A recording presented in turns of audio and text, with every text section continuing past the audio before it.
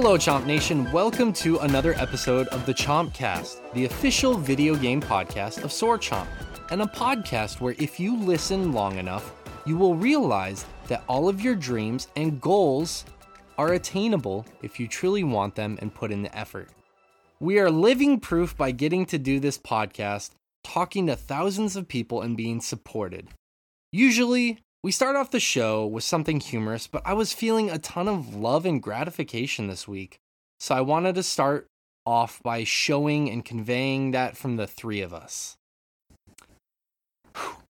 To all of you who have ever checked out our show and listened to us, to spending any energy supporting us, by spending your free time and hard-earned money on us, and by sending us private messages letting us know how much we do for you and others, thank you.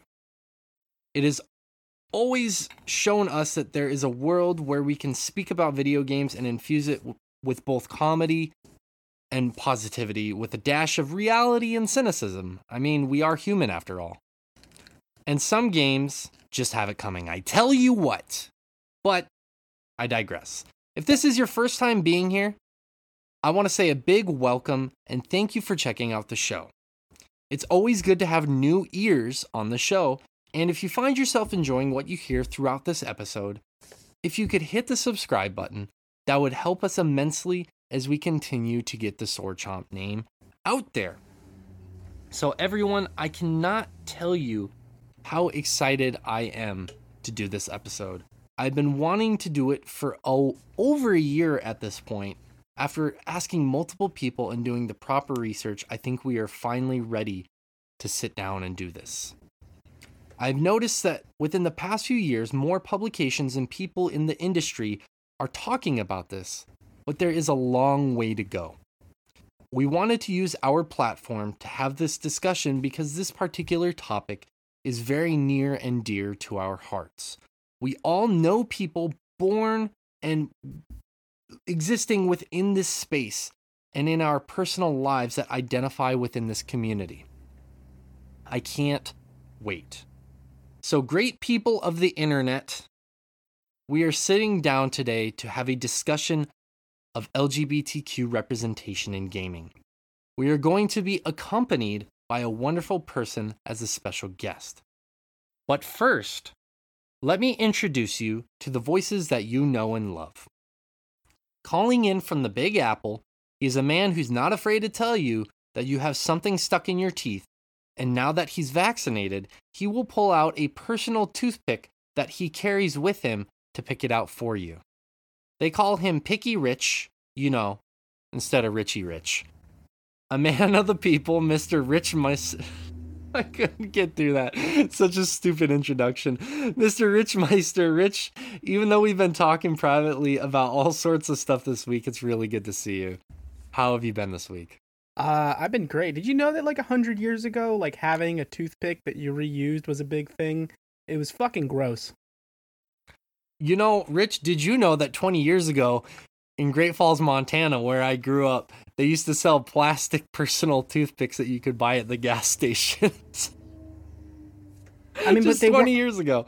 And as I was writing this intro, a single I thought about that, and I was one? like, I haven't thought about that. Whalebone. Okay, yeah, that's what plastic one.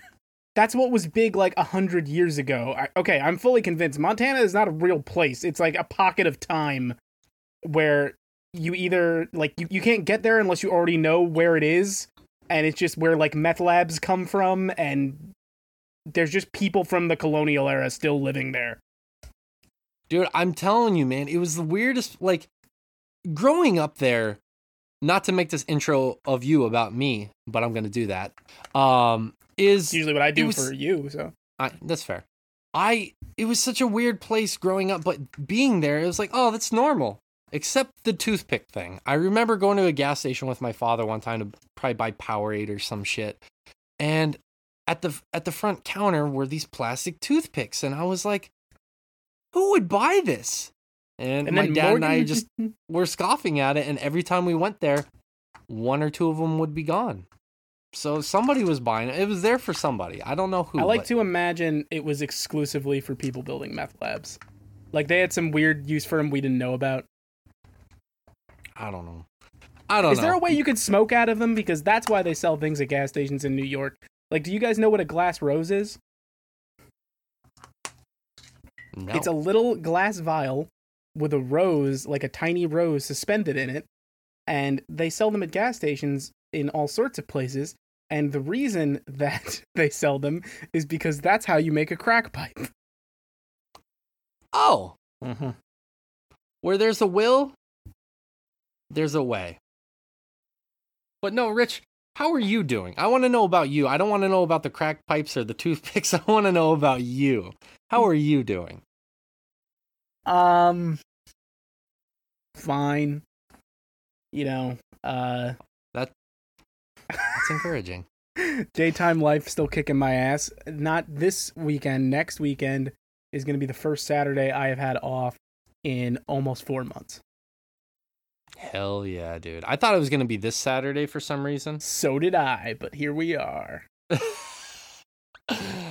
Now I understand the full scope of the situation. Well, Rich, here's the thing I will say. We've been talking about some ideas for some upcoming Chompcast episodes, and they're going to tie into the podcast that you're going to want to be starting. I'm really excited for that, and we have some exciting news for next week, which I don't want to reveal yet, so stay tuned for next week. But we have a lot of really cool, exciting things happening in the near future for us. 2 weeks of guests. Yeah. Well, I mean, like, we haven't had guests almost all year. I mean, I think we've had 2 guests, and then we had Zach a few weeks ago talking about voice acting. We have a special guest, which I'm really excited to introduce here in a few minutes. They're being a very patient person right now. I appreciate it. And then, yeah, we have another guest next week. So it's just like guest after guest. So it's fun. And just think, Rich, that's where you started here. Just a consistent that's true. guest. It was a seat filler. You were, for the good old idiot who's talking right now. But no, Rich, I'm glad you're here today, buddy. And I'm sorry you don't get tomorrow off. But you know what? That's going to make next week all the sweeter. And I got invited to do a thing on that day, so that's fun. Yeah. That's great. That's great. But no, I'm really glad you're here, Rich. Even though you pick other people's teeth, which I don't know what that's about. We'll have to talk about that after the show. But anyways, next. Well, they're not going to get it. Somebody's got to do it for him. Next, calling in from Michigan for a little while longer is the man who all plants love as he makes them grow. Except the tobacco plant, as he has been known to harvest, dry, and smoke them in a victory cigar after he trounces his next gaming conquest. And I guess the various spices, as he has a penchant for cooking with a certain gusto. Hide your cigs. I can't say this with a straight face. Hide your cigs, hide your chives, because he's coming to smoke and eat everything out here. Oh, fuck. I couldn't believe I wrote this stupid shit this morning. Mr. Josh Fowler. Josh, I want to say a public thank you first for editing the show last week. I'm sorry to you and all of the people that I let down with my technical difficulties. But you're back, having played some awesome games and in usual Josh fashion, having sent us some semi-cryptic videos from your daily life that involves growing and melting marshmallows. How are you, my friend? I'm good. I am good. It's been a little slower week than last week. It's been able to kind of finally relax a little bit. Start to good. Yeah, spending a little more time on the garden after all that work last week trying to fix a mess our plumbers made for us. Yeah, it's been good. You had to fix the plumbers. You had to fix the host. You had to put a lot of fires out this past week, Josh. Mm-hmm. I'm sorry about that. I still feel guilty. I mean, it wasn't the worst. Wasn't the worst. At least glowing endorsement. Mm-hmm. I've had some pretty bad flubs in our 5 years of doing this together. But Josh, did you enjoy that stupid intro I wrote? Because I was like I was writing the stuff for the cigar stuff, and then I was like, but he also likes spices because he likes cooking, so I'll do that. And then I was like, hide your kids, hide your cigs. Okay, that works. Hide your wives, hide your chives. All right, I got something here. And it's Alliteration. it didn't work. It didn't work quite how I wanted it to, but it was still really funny to me. When's the last time you've had a victory cigar, by the way? It was a thing. It was a thing we happened. all experienced. Yeah, it was. That's true. Yeah. When's the last time you've had a victory cigar, Josh? I don't know. I don't do a ton of like celebratory cigars. You haven't felt victorious in a while? No, it's more of a I have to be in the mood for the cigar on its own merits usually. Okay.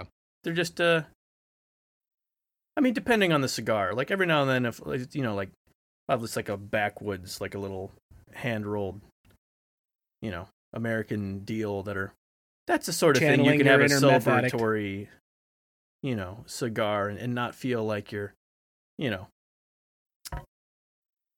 somehow diminishing the long lineage of this cigar by, finally getting that drop. That's a fair point. You know what's funny? I just thought about it, Josh. Do you remember when Leslie sent us the Cuphead cigar rings after we beat it? I still have those somewhere. I never used them. You didn't put it on the... Oh, you didn't? I never went to go smoke a cigar because the timing, like you guys ended up doing it without me, and I was like, well, I'm going to feel like a lame ass doing this on my own, so... Well, but there's a cigar that was shop happen here. I might have whenever. to rectify that. I have to rectify that.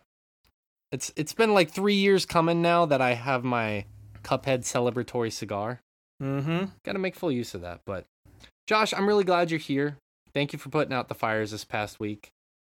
And I will be your host for this discussion, Shay Layton, calling in from Japan. Tonight, it is time. We are being joined by a very special guest. He's been a fan and friend of the show for almost the entire time that we've been doing this here thing. The first game he ever played was Super Mario Bros. 3, and he's been hooked on gaming ever since. You know what? I'm just going to let him do the introduction myself. Mr. Ivan Noe. Noe? No? Noe? No? How do you pronounce that, Ivan? I want to make sure I get it right. Usually I say Noe. Noe. I got it right! Holy shit, I got it right. Ivan, I can't tell you how happy I am that we are finally getting you on the show.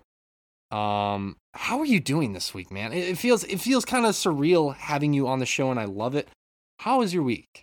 God, I just feel so starstruck right now, and I'm just blown away. It's just like, wow. My big by yourself, because your star shines the brightest here. Gosh, you're never alone when you're with your friends, though, right? I'm doing really good. I school, work, and get to end the week being a part of this conversation, this dialogue, making space. I love when people say that, so I'm glad I got a chance to plug that concept in here. Yes. Just really grateful, and possibly the longest I've ever politely sat waiting to chime in into a conversation just happened right now with all the intros. So Thank you so much. I'm reveling in that. I didn't know I could do it. It's good to know. I'm going to put this on my LinkedIn immediately. Mm-hmm. Add that to your resume. Special skills: can be patient during a phone call. Finally, you can put good listener in best qualities. and mean it. And not just say it because I want someone to tell me something juicy. I'm like, I'm a good listener, I swear. But it's so thank you so much for inviting me and having me join in this conversation. I really appreciate it. No, seriously, thank you. I know that these it's always for me, it's always an interesting, it's equal parts exciting and giving me anxiety asking people to be on these kind of serious topics.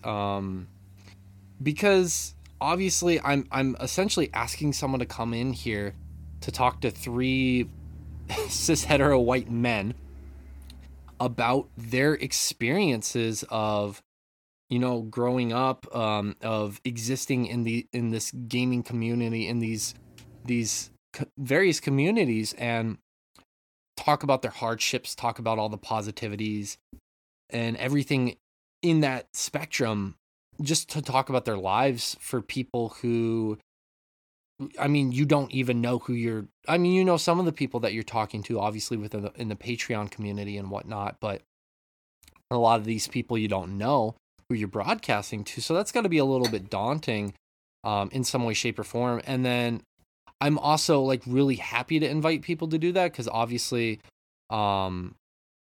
it's a really cool and rare opportunity that we get to kind of take what we built here and allow other people to have a voice that not necessarily wouldn't normally have a voice. I don't think that obviously I hold myself in that high regard or we hold ourselves in that high regard, but more or less that wouldn't not necessarily just get to talk about this on a daily basis, if you know what I mean. Like having these kind of conversations, I'm not like, you know, going to work and I'm like, hey, LGBTQ stuff in gaming, let's talk about that today. You know, it's like, it's not a normal conversation that we get to have in our daily lives. So the fact that we get to use our platform to bring people in to have these kind of conversations is seriously a really gratifying thing for me. So I said seriously like 100 times, but I appreciate you coming on the show to do this. It really means a lot. Absolutely. And just so you know, you can integrate as many times in a normal conversation anything about queer excellence, and it just flows so easily. So you just have to mention it once. I promise you, any queer person would love to talk about themselves for hours and hours and hours. Speak from experience. Well, that's what you're here for. I'm surprised that you all agreed to change the name of the podcast to Ivancast. That's pretty wild. So thank you very much. It was a daring choice. It was very bold. It was very, it was bold, but it wasn't a hard choice to make. I mean, who or what else could be more interesting to talk about, Ivan? Honestly. Truly. I'll wait. Should we give a moment for everyone to chime in? No, I'm just kidding. Please don't. Why waste our time? Instead of a moment of silence, we'll do a moment of gratification for us paving the way for you to finally realize your true potential, I guess, as it were. You're literally talking to the person at a birthday dinner or lunch who says, okay, do we want to go around the table and everyone say a favorite memory of me? I've like 33 years running. And if you think that's just a quip, I promise you, ask anyone I know that has happened, and not even birthdays. I mean, we'll just take a trip anywhere and I'll be like, let's kill time. What are features of me you've noticed have increased in a positive way recently? Like, what do you like? So, all jokes aside. Tell me about myself. Yeah. You know, Ivan, I actually have the perfect story for you, and it just happened to me yesterday. I'm sure these two are tired of hearing my teaching stories, but this is going to, for a moment, turn into the Shay and Ivan cast. Bear with us. So Japan is obviously not known for being about the individual and complimenting people. It can be a struggle for a lot of people and bearing their feelings. I'm sitting in my 6th grade elementary school class after having taught them. They're doing math, and I was just kind of chilling in there, hanging out, working on some stuff on my tablet, my work tablet. And after that class, they had this kind of like end of the week meeting. And there's this girl standing at the front, and there are like 15 students standing up, and they're all talking Japanese. And I'm catching words, bits and pieces here, but I don't understand what's going on. What I thought was happening was they were just saying, like, this girl was the leader of the class, and they're all saying, like, reflecting on the week, the things that happened well, the things that she did well, stuff like that. I wasn't sure what was going on. So they'd say things to her, and she'd say thank you very much, and it'd be very formal. There's the bowing and all that stuff. And then all of a sudden I hear from the teacher's tablet, because he typed the Japanese and translated it to English. Do you want to say anything kind to the student? I almost said her name. To the student. And I was like, me? And he's like, yeah. And then I, at that moment, realized everybody was standing up to say kind words to the student. And that was for 10 to 15 minutes what people did, just like feeding this girl positivity and kind words. And as you told me that story just now, Ivan, I was like, you know what? If that was Ivan, I guarantee you he would have felt right at home, right at that moment. That's fair. I can also give a compliment too, though. I don't mind sharing the spotlight, right? I would love to say nice words about her, whoever she is.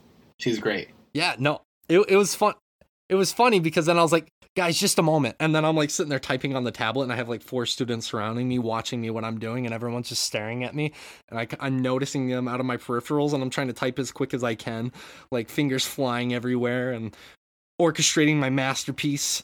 And then, yeah. And the students were really happy with it. She was really happy with it. So it's just basically like, you're a wonderful student. You always work really hard in English class and I appreciate everything you do. Thank you very much. And she's like, oh, thank you so much. And then that was the moment. That's awesome.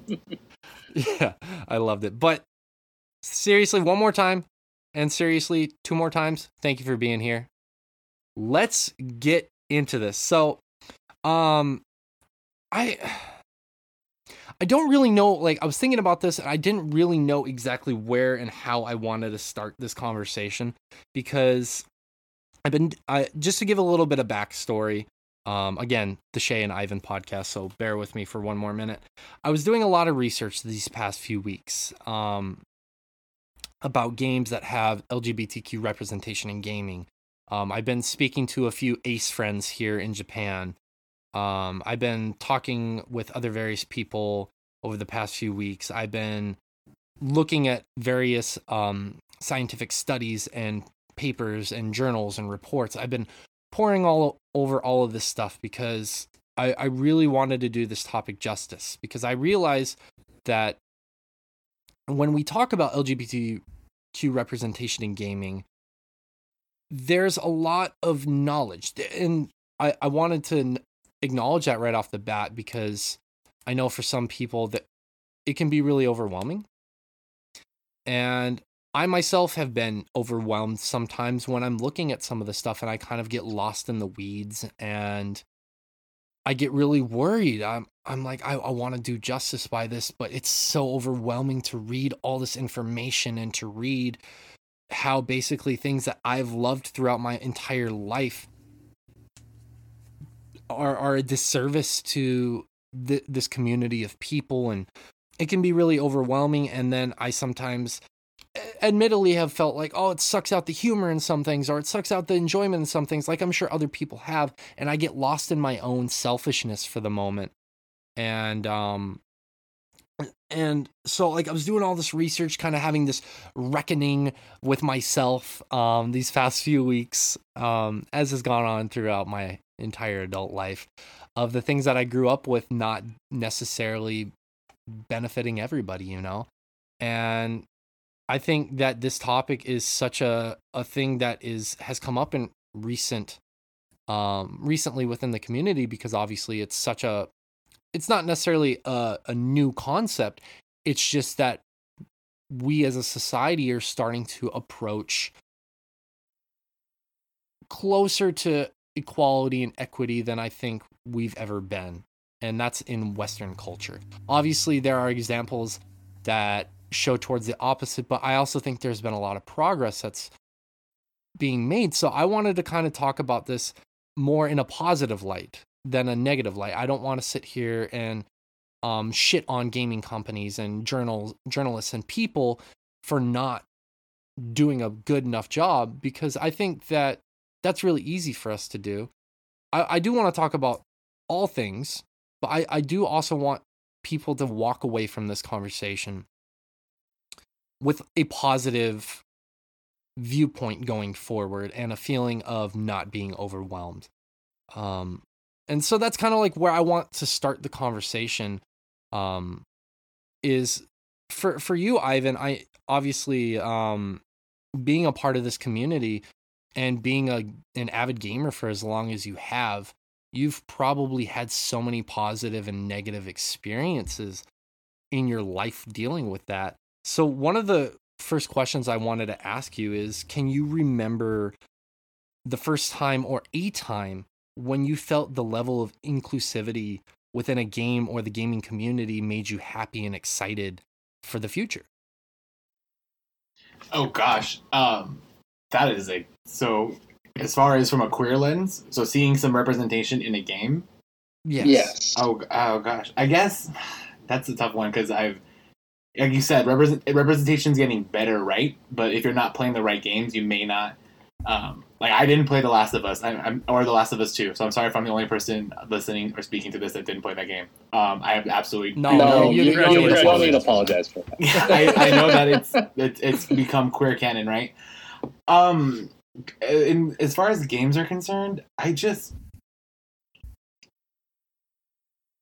think it's the first time in a game where I saw queer representation for me, and this is such a strange kind of, I guess, if I'm being honest, it's my interpretation, but did you ever play Mortal Kombat 3? Like a long million years ago? Hell yeah. So, the first time I ever played as Sindel, and I just thought, like, this character, and I was maybe 9 years old, right? And super ahead of my time, obviously, because I'm positive things, right? And I just remember playing and being like, Sindel's a queer character. 100% sure. I'm 200,000% sure. As like a 9-year-old kid. And seeing that, and like, Sindel is by no means the best character in Mortal Kombat. Probably one of the worst, actually. It's not, none of the ninjas, none of that. But I just remember literally, I would never stop playing. That was my character for that time being. Mortal Kombat 3, Sindel. Mm-hmm. And I just thought, like, how weird for a kid to be drawn to an individual. I created a storyline. If there's a storyline, I don't need to know it, because it would ruin my memories. But I was so drawn to it, and just thinking, like, there's a balance of always choosing, feminine characters in games. Like Super Mario Brothers 2, I was always Peach because she's a woman. I don't know, because she could jump and fly, and the only one that could hover. Like all these cool traits. So I think that was actually for me the first instance of drawing a parallel between a character, and it was a long time ago. Like I've been around the block a few times. I'm an old man in my own perspective, but that's an age of 21. Yeah, God, can you imagine pushing 80 or something? Who knows? Just drawing that parallel. I've always, and I talked about it with friends too. And when you're younger, and on the topic of fighting games, I always say, like, hey, when you play Street Fighter, to my queer friends, I'm like, who did you used to play when you were younger? And a lot of us, and this is mostly gay men, but a lot of us always say Vega, because there is that ambiguity of Vega where it's like the very, very feminine, masculine character, like and just being almost. Exactly, dancing, Spanish in general, on the fence, and just these, like, there's also reasons why so many games are just so prominent in queer community. Like, it's no surprise either. I'm super gay for Pokemon. It's like the best video game that has ever been made, bar none. A1 day one. Like, I will. People say I'll die on the hill. I will literally, if I could have my way, die on this hill. But it's so. If you go on Twitch and just go on a random Pokemon Twitch stream, I guess they're called. Yeah. Every other streamer is incredibly queer and just living their best life, and all of their followers are having the best time. And this game and this energy just attracts the community. And there's nothing. Pokemon is by and large very cisgendered, heteronormative. There, like, if there's even a queer aspect to it, aside from, like I said, if you make storylines for yourself. But it's just so strange that these representations and this idea brings people together. So I guess in a future where there is more representation and we're working towards it, we won't have to create these parallels. They'll already exist for us, and we'll have our favorite. There are some 8-year-old somewhere is playing The Last of Us, and he or she or they are drawn to the character because that represents who they are. Yeah, absolutely. I can't imagine what your life would be like if next year they announced a Pokemon game and it was like a trans lead character. How your life would be fucked. Like, you would not get anything done. I would never, or just the simple, it's the classic meme, are you a boy or a girl, right? That's the Oak, one-liner he always says. Just, or like, who are you? Like, tell us about yourself. Non-binary, are you presenting in a certain gender? Like, I don't think sexuality needs to exist in Pokemon because they're 10-year-olds. So, like, let's keep it that. But just this idea that somewhere some kid could see that, I would lose my mind. I would take off from work. I would never see human beings again, and I'd be fine with it. Yeah. Do you think while like we're branching there, like you talked a lot about like MK3 and like sort of making your own storylines for characters, and whether it be in that context, I think kind of all of us to some degree probably did stuff like that as kids.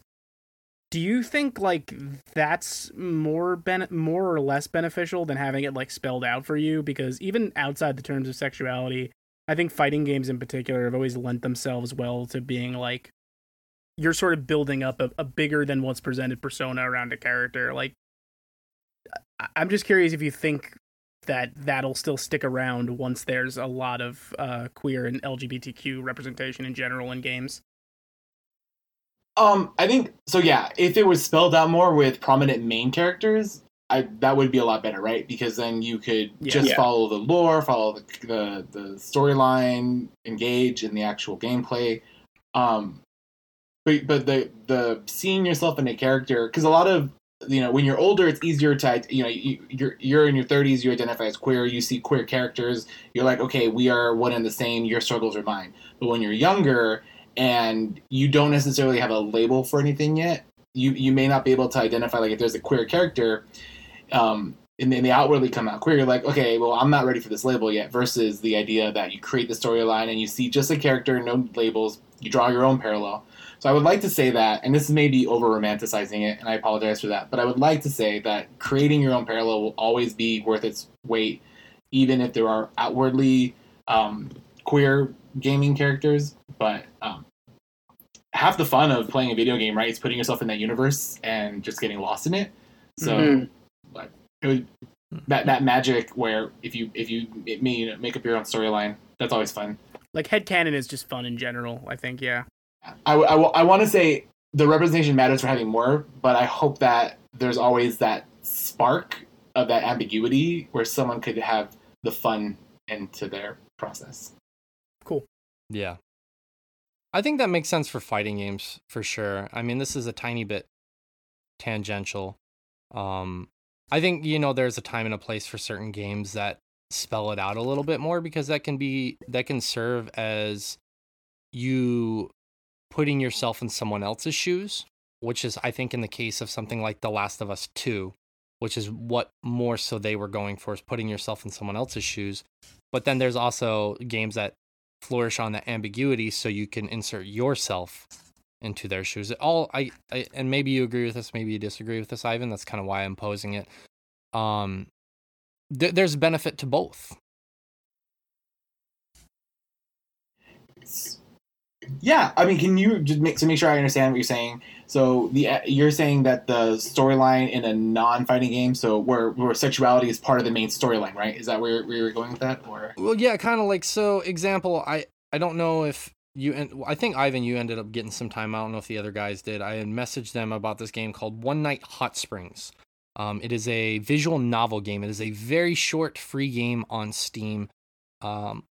Basically about these three friends that go to a hot springs, and the main character is a trans character, and they're afraid to go into a hot spring in Japan because it's not as widely accepted here. And so you kind of play through this character, and there's a level of, you're not imagining yourself in this person's shoes, you are essentially witnessing what this other person goes through, and it serves both as kind of a perspective and kind of educational in some ways, because it not only is teaching you about what it's like to exist in the LGBTQ community, but also partially of Japan as well.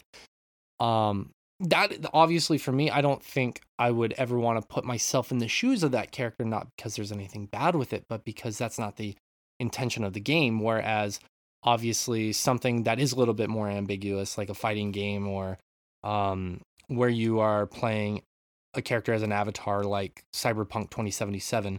Not saying that game has a good example of LGBTQ representation, just saying that's a game of an example of an avatar. I don't think it has good representations of sexuality of human beings at all. That is very, very true. As fun as that game is, but anyways, like, examples like that, where you are trying to place yourself in that person's shoes, and you are kind of curating this story based off of how you immerse yourself in the story. So, like, those two examples are kind of what I'm saying there. Like, there's a purpose and a positive aspect to each one of those.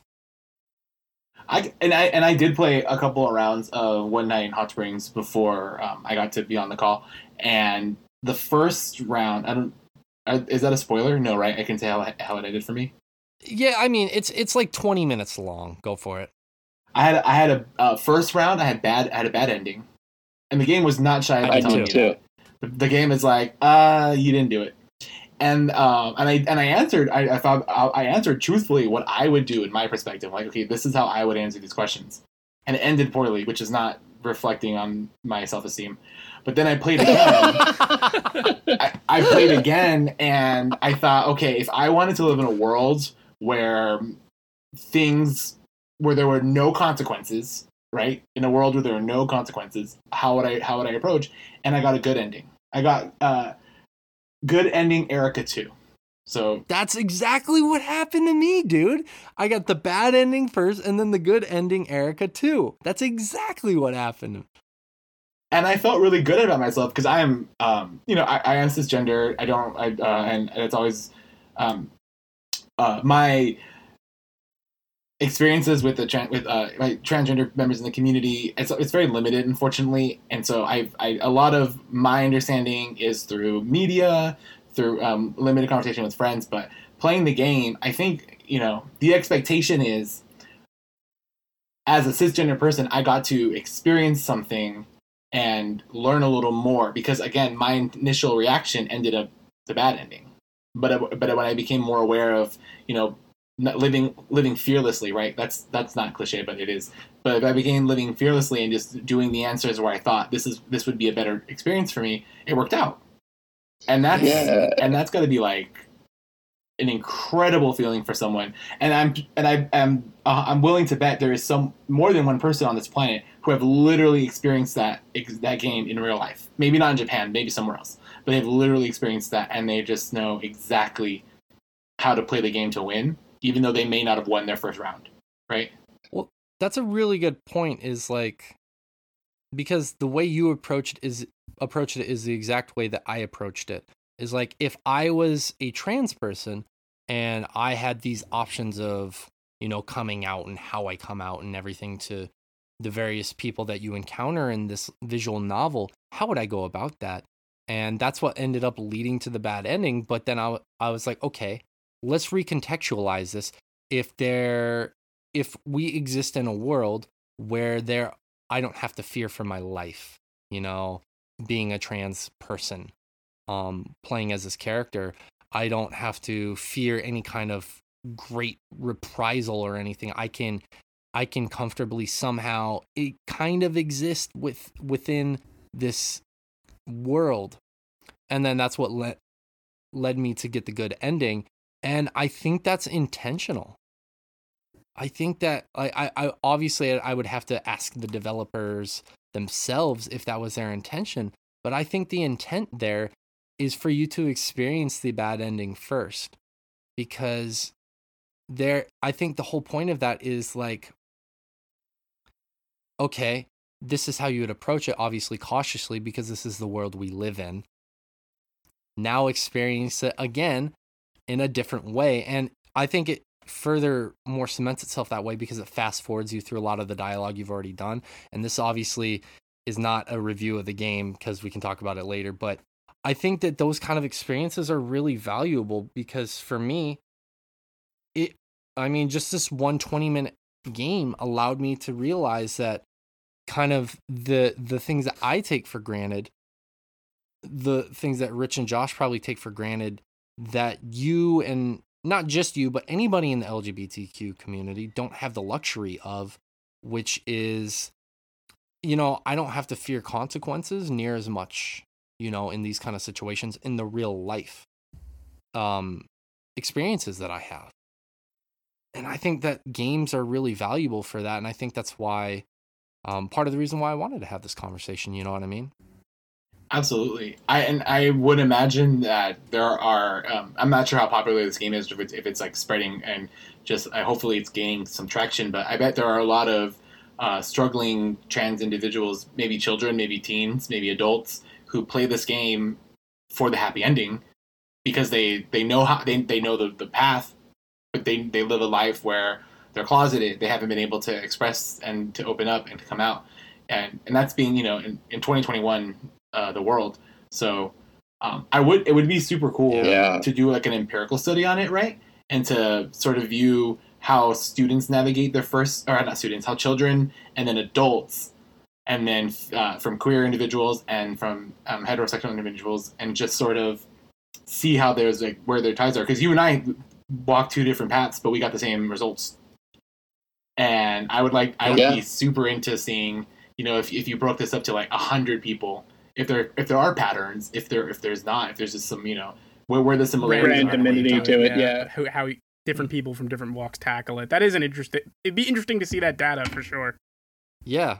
I mean, like even something like The Walking Dead did something similar. Telltale's The Walking Dead, where they had certain choices in the game that you could make, and obviously they had all these drastic, emotional, dramatic outcomes, but they had comparisons of like, oh, this amount of people did this amount of people. Oh yeah, I think all Telltale games do that. Oh, I didn't know that. I haven't played any of the other Telltale games. Yeah, because I remember specifically playing like Batman and all those ones where at the end you'd see you made a choice that like 3% of people made, and I was like, oh god, what did I do something wrong? Yeah, but I mean that data would absolutely be valuable and interesting, I think, especially if enough people played this game. It is free though. That's the cool thing. But anyways, one of the things you mentioned earlier, Ivan, regarding games was Pokemon. You had mentioned that there's this very much a heteronormative narrative with the game. Obviously, I'm sure if you were to look deep enough into each of the games, you could probably find some things a little slightly contrary to that. But for the most part, yeah, it is a very heteronormative game, both in the narrative itself and the community around it. But I think you also have a good point that there is also a large swath of people that are LGBTQ that kind of gravitate toward this game, at least in my experience being on Twitch. And it's kind of interesting because I was reading a study this past week. It's a very long paper. And it was conducted by a person named Bonnie Ruberg. They're an assistant professor at UC Irvine. Irvine. Okay, had it. Talking about straight washing within the game Undertale. Now, I was not familiar with the term straight washing until reading this study. I'm sure you are, but are you fairly familiar with that term, Ivan? I know I've heard it. I know it's probably up to the same scale as like whitewashing, right? Yeah. Basically, what this study talked about is in Undertale, the creator of this game has a lot of things in his game that are anti-norm for the games that this game was emulating, and just gaming in general. There's a queer couple in there. There are some characters in there that are androgynous or that are undefined. There are things on the walls that you can see advertising a fictional gay club. There are all these various things. But when the game first came out, it is one of the highest rated games to date still. That of the many major publications that talked about this game, only a few of them mentioned a lot of these different nods and obvious parallels to what happens in the LGBTQ community. Only 3 major publications were willing to talk about that aspect, and that's what it kind of sorry, there's a lot of thoughts going on in my head. Also talking about how a huge part of the fan base for this game is cisgendered white males, which is kind of perplexing considering the game's content and whatnot. So this professor was kind of breaking down this straight washing of it, where reporters don't really talk about the elements of the LGBTQ elements in the game, which are very pervasive in this game. Now, obviously, you haven't really heard. You haven't heard that term much. I haven't heard that term much. But do you think that is a major problem within this industry right now, this kind of straight washing of certain things? Well, just from your explanation, which I really appreciate you sharing that study and for breaking it down. That was really awesome. I'm gonna bring it back to Pokemon, and I'm gonna talk about how it's such a hit in the game community, right? Pokemon rewards breeding, right? Which is reproduction, right? You breed and you breed until you get the right Pokemon. That's inherently reproduction is inherently heteronormative. It's not a queer consequence. I'm not saying that there are not the ability. There are people from the queer community can reproduce, obviously, but it's not. Reproduction and breeding is definitely heteronormative. But this is, if you want to win the game and you want to be the best, which, as we all know from the lyrics to the song, that's what you try to do. You have to breed the right Pokemon, and so you're falling into this heteronormative behavior, right? Which I think is falling into what straight washing is, right? So you're just breeding, reproducing your Pokemon. You're finding the best attributes, best traits, best everything, and so you're rewarding yourself for that. You're not just going out there and finding the right kind and the right Pokemon and then like leveling up and calling it a day. You literally are doing all the eggs for all that fun stuff. So I can definitely see that. I can probably also see that in other video games too, where it might be a lot easier, and maybe in a lack of better terms, I wonder if a lot of designers and gaming creators find it more palatable still, right? And that's the right term, but a lot more palatable to figure out ways to introduce queer elements in such a manner that non-queer individuals will appreciate more, because the queer individuals make up a smaller percentage of the population. But it's something that I will always moving forward think about, because I didn't think about it before, and now I can't. I'm obsessed with the idea of looking for that in every game I play. Yep. Yeah, like even just thinking about Pokemon, one of the examples I thought of was Ditto, which is a character that I believe is non-gendered. Am I correct, guys? Ditto is non-gendered? Yeah, Ditto is right. Also a part of every egg group, and when you mention Pokemon breeding, I instantly think of like, well, you gotta have Ditto ready to go. Mm-hmm. Yeah, exactly. And one of the things is I remember in the past when you would breed with I almost called him Dildo. I don't know what my. How'd you know what I nicknamed my Ditto? When you would breed with Dildo. That was intentional. How did my brain just... now you're queer washing. We get it. We see it. God damn it. No, when I would breed with the podcast Ditto, is breeding with Dildo. Dildo with good stats. Yeah. Oh, man. Good IVs. When I would breed with Ditto, I almost did it again. I remember in the past, friends would make the joke that, oh, Ditto's the slut of Pokemon, and it's, and back in the days, that was funny. That was a funny joke you would make. Could you make the case that would be straight washing? The one of the very few non-binary Pokemon and calling it a slut. I mean, would that be straight washing? I don't know. Or maybe it's just a turn. And like, I'm not trying to go out of my way, because I'm sure some people at this moment are groaning like, okay, you're stretching, you're looking for shit. But at the same time, I don't know is the thing. That's why I'm posing it. You know what I mean? Maybe it is stretching. Maybe that is straight washing. I don't know. I mean, Ditto's not the only non-binary, right? Almost all of the legendary Pokemon and the mystical Pokemon rather, they're also non-binary too. They can't breed at all. So there's definitely that idea, right? I don't know if those jokes would fly anymore today. But I'm guilty of myself using Ditto like a trillion times. So it just makes breeding so much easier. So much easier. Yeah, but like even then at the same time, it's like the one non-binary character, all we ever do is use it. We never like use it for breeding. We never actually use a Ditto in combat. Like if you're going to competitive I never take play, Ditto out of the daycare. Right. Exactly. So I mean, like that kind of stuff is like interesting for me.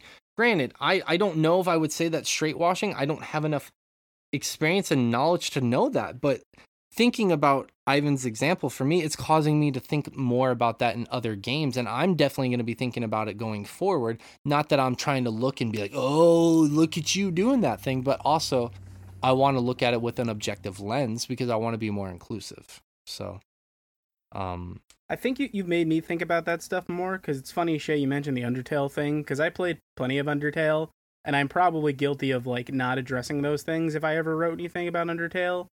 And it didn't come from, like, a pure place of malice, and I think it just makes me want to be more mindful of that stuff, because I saw all that stuff. I thought all that stuff was cool, but it didn't directly affect me, so I probably didn't think too much about mentioning it. And, like, that's a problem in itself. Right. It's something I'd like to be... You've made me think, like, thinking about that, I'm like, I'd like to be more mindful of that.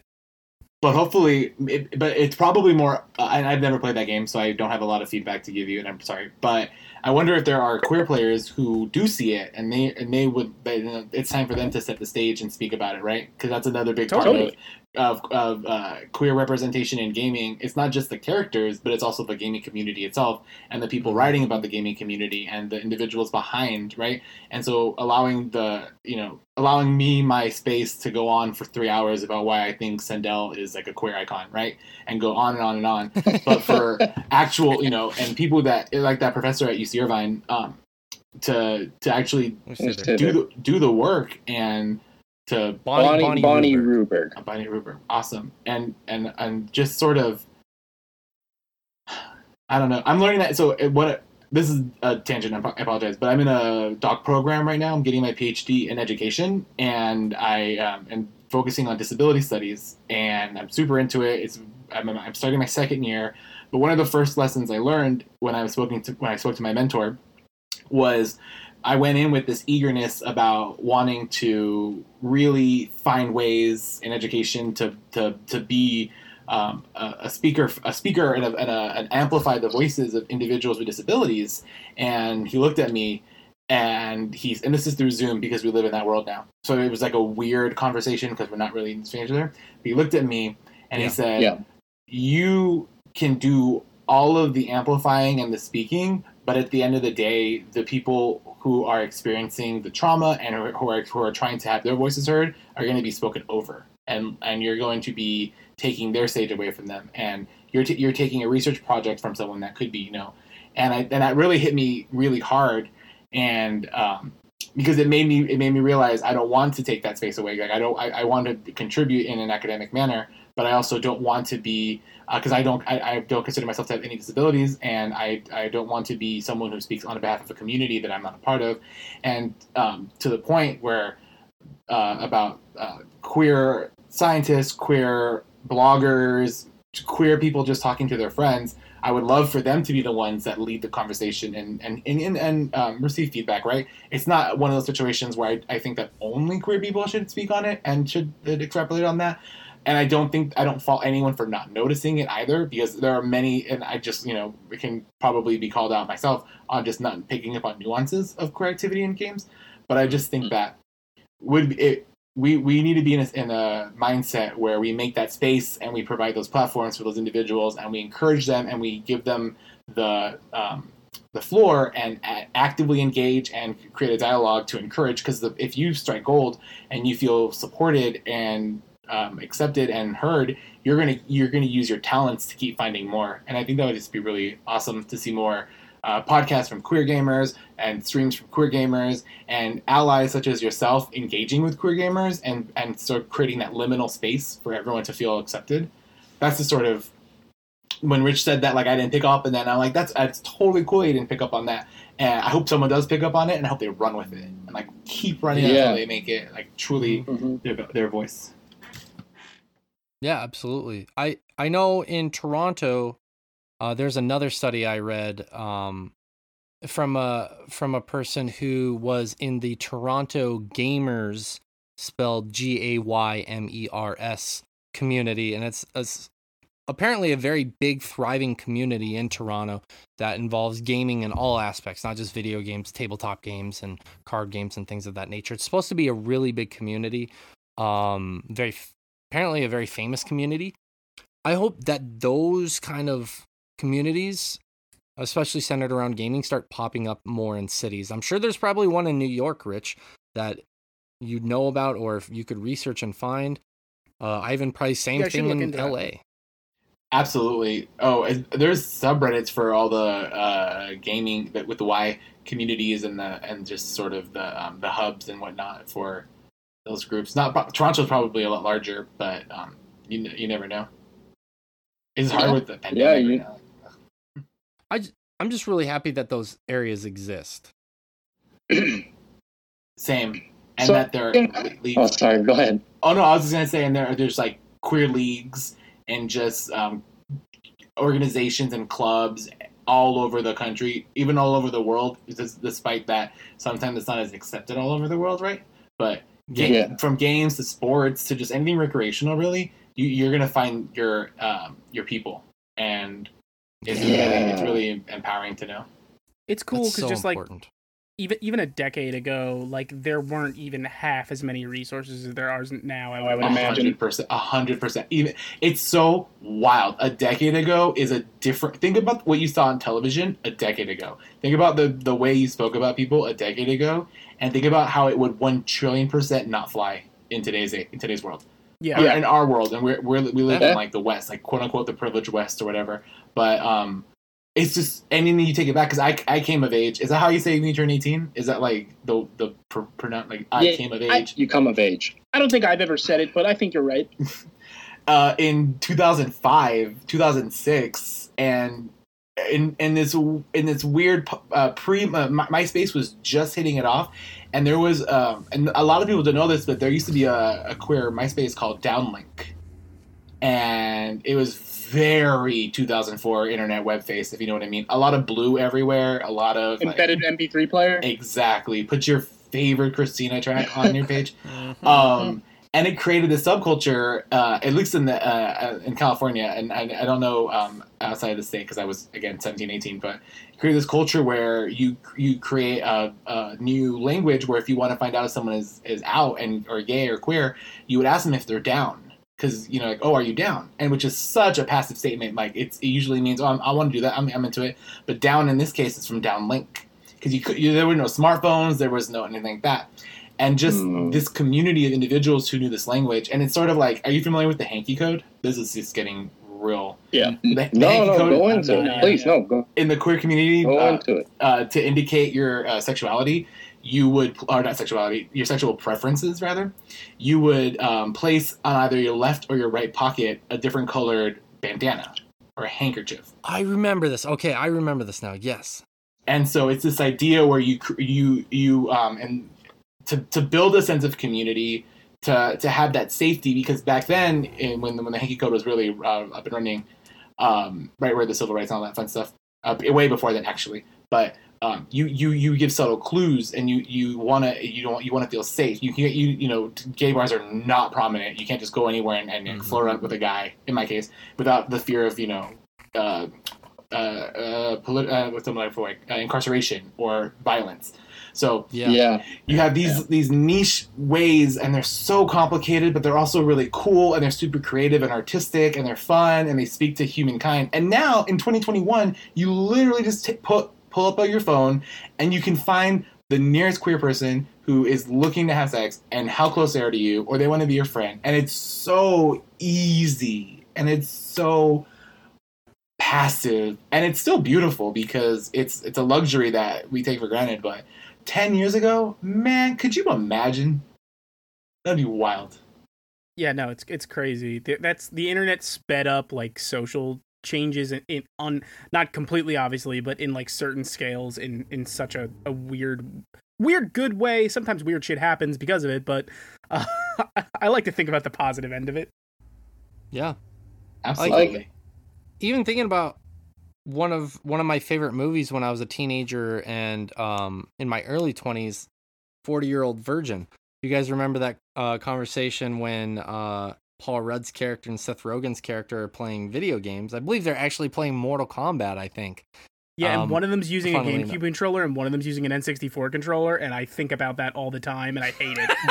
Well, that's not That wasn't the takeaway there, but fair That was your enough. point, right, Shay? That was what you were leading up to? Yeah, that was. Yeah, that was what he was moving on. driving home at. No, but like when they're talking about, you know how I know you're gay, and then they're like just ripping into each other, and that was funny at the time. Yeah. I will admit, I thought that was funny at the time, and yeah, I could never imagine that scene existing in a movie in 2021 ever. And rightfully so. It shouldn't exist, by the way. Let me make that very clear. If us not talking about this isn't clear enough, I don't condone that in 2021. But yeah, just thinking about how much our language has changed and everything. And actually, this is a really good point to where, because the next question I have, it's probably the hardest question for me to ask, to be honest with you. But it's a good transition to it. So I want to be selfish for a moment and confess something to you all, both the three of you and the listeners. I used to really be into playing Call of Duty back in the late 2000s and early 2010s. So the next question I have, moving on from that, because that's all you dropped out on the word that mattered. No, for real though. No, for real though. You dropped out on the word that mattered. I don't know what you're I'm gonna redo it. Give me a second. I'm sorry. Fuck. No, you confused me. No, but thank you for letting me know. I was gonna say I used to be really into playing Call of Duty. There we go. Back in the late 2000s and early 2010s. For those of you who gamed during that time online, that's kind of where the origin of calling people names through your headset with no recourse or any consequences generally happened. But anyways, while I wasn't nearly as prolific as my peers, I do want to admit this publicly that there were times that I let fly hurtful terms in my frustration. Some offensive terms were a part of my vocabulary during that time. And honestly, among them were terms that would be hurtful to people in the LGBTQ community. Not very proud of it, but I do want to acknowledge that here, now that we're having that kind of conversation. If there are people out there like me, Ivan, in your personal opinion, what is the best course of action to right some of those wrongs and reconcile the guilt that we feel for participating in those behaviors in a time where it was more accepted and it was more commonplace? A Facebook message 15 years after I last spoke to you that you remember that you said that to me in my face. That's the absolute best. And I say that because I have had that happen from people who they will say, awesome. "Oh, I remember when we were in 7th grade when I'm comfortable using slurs, but I know this podcast probably it's not the right place, so I'm not going to. But someone was like, I used to call you the F word all the time, and like I'm really sorry. And it's like, great, I really appreciate that. I do not remember, and I'm happy that you had that growth. I think the idea that those moments of who you were, you shouldn't have to. I mean, unless someone like you have individuals who you really hurt. Like I said, like in this case, is like some people are tougher than others in the sense that they are not going to hold that in. They understand the world is an ugly place for them because of the cards they were dealt, and they know that they may not be where they are supposed to be. They have to find their community, and it's not here. Some people hold it really tightly. I don't necessarily know if you need to make like a amends for that behavior, because all kids are kids, all young adults are young adults. I really think that the best thing you can do is reform and be the change you want to see in the world, right? Where you can't go back and change it. You can't take that. You can't not say the word. I think that it's also really interesting, and I don't mean this in this case right now, but in my personal experience, some of the people that were the most vicious to me growing up, and just like so cruel to me about being queer, they are now living openly queer, and that's wild. And you hear about it, and you think such a cliche, right? But it's just a lot of people who harbor that intense negativity look for outlets to push against themselves. And some people that aren't like that are just kids living in the time where it's acceptable.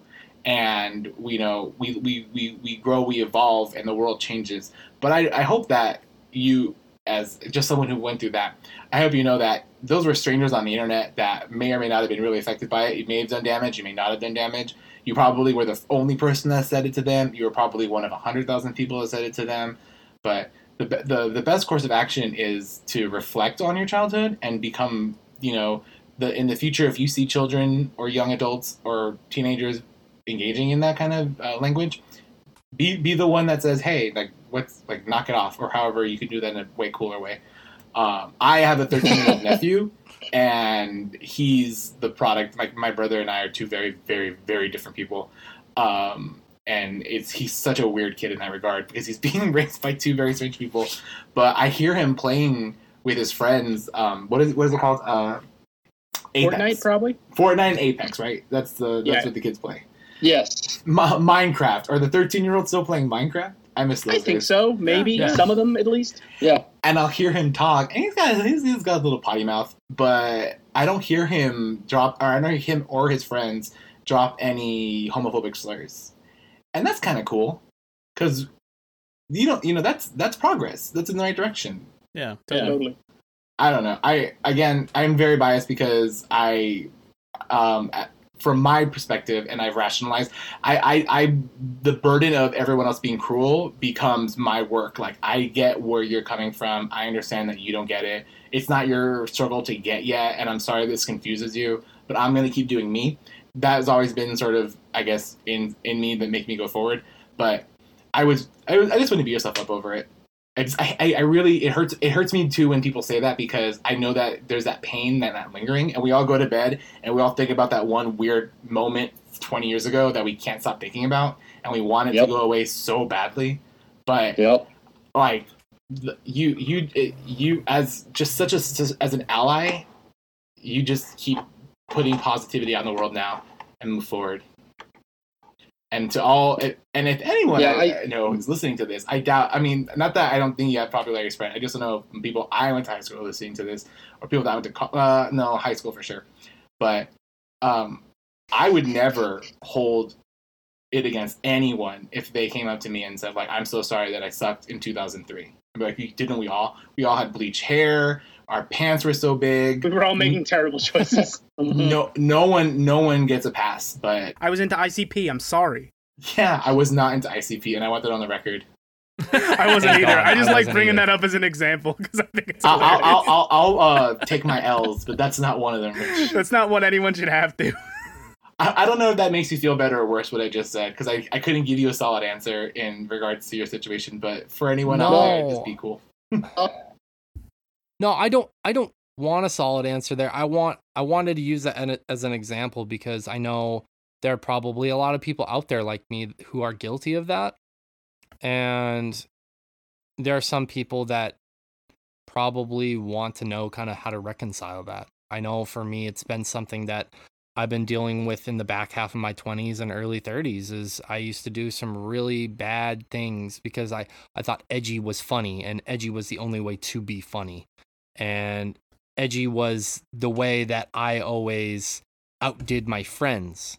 You know, that was if you go back and listen to our old podcast, we didn't have like any racist or homophobic stuff on there, but I was always the edgy, like always trying to be the edgiest person on there. Josh can vouch for this. I was trying to outdo everybody because I thought edgy was the cool, funny thing to do. And when I played games, part of that sometimes would be dropping those names or those slurs out of frustration. And it pained me sometimes when I did it, and other times I was like, fuck it, you know, because I'm angry and I'm frustrated at this game. I don't care who I hurt.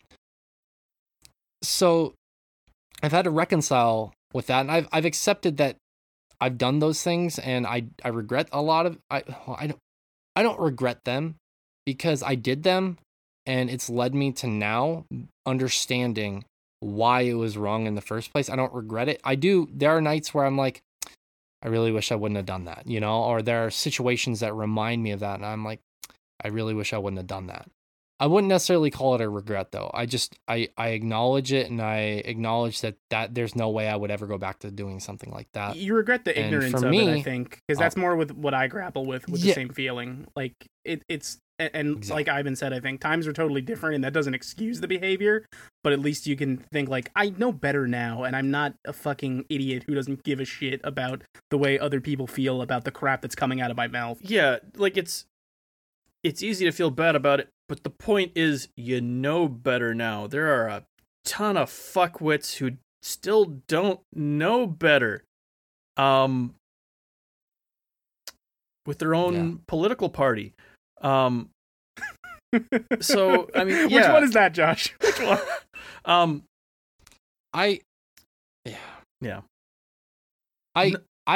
I've tackled with these conversations with my own family members, and I'm not going to out anybody on here,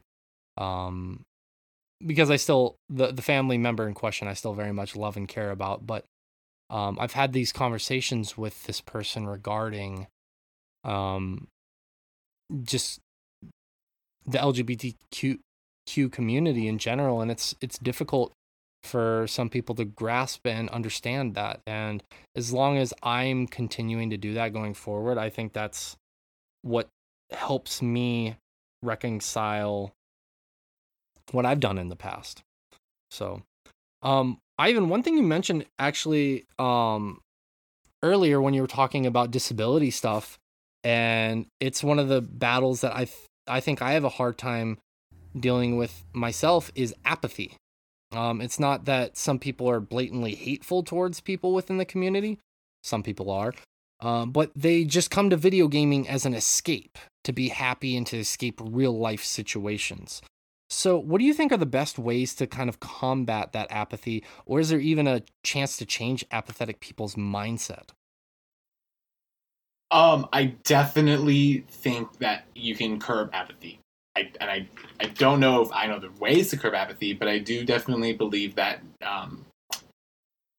the right conversation, the right interaction will spark a sense of action, and to just sort of understand there's, escapism is important, right? It's important to get lost in your thoughts once in a while, if sometimes more, sometimes less. But I definitely, in regards to, I'm trying to, because I'm very conscious of how I want to put this. One, because I don't want to portray myself in the wrong light, and two, because it's a very sensitive subject. But in relation to the space where both queer people and people with disabilities live in, right? It's a very, it's this idea of, now that I'm on the spot, I forgot the word. My gosh. Okay, it's okay. No, I'm so embarrassed. This is. Don't be embarrassed. Oh gosh, this idea where I mixed up the word ditto and dildo. You have nothing to be embarrassed of for the rest of this podcast. But to be fair, ditto could take the shape of a dildo, so I get why you were confused. Mm-hmm. It's this idea where you live in these two marginalized communities and you exhibit the best and the worst of both, right? And the more layers to your struggle, the harder it is for you, because at that point, the world, if you think about it, if you were queer, black, disabled, female, like you are in the world is truly, the system is without a doubt built against you.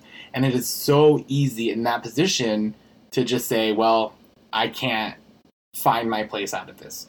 And that's for that reason that you find in the school to prison pipelines that most of the individuals who are experiencing early incarceration are, in fact, female, black, queer, disabled individuals.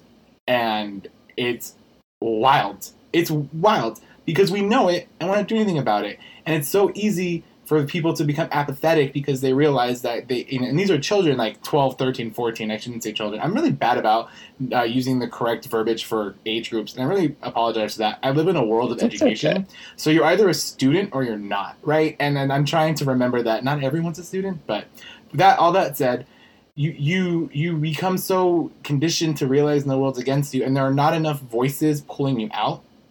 And so that's where the apathy sets in, because it's so much harder. And you begin to the comparisons, and it's like, if I just wasn't X, or if I could just get through Y.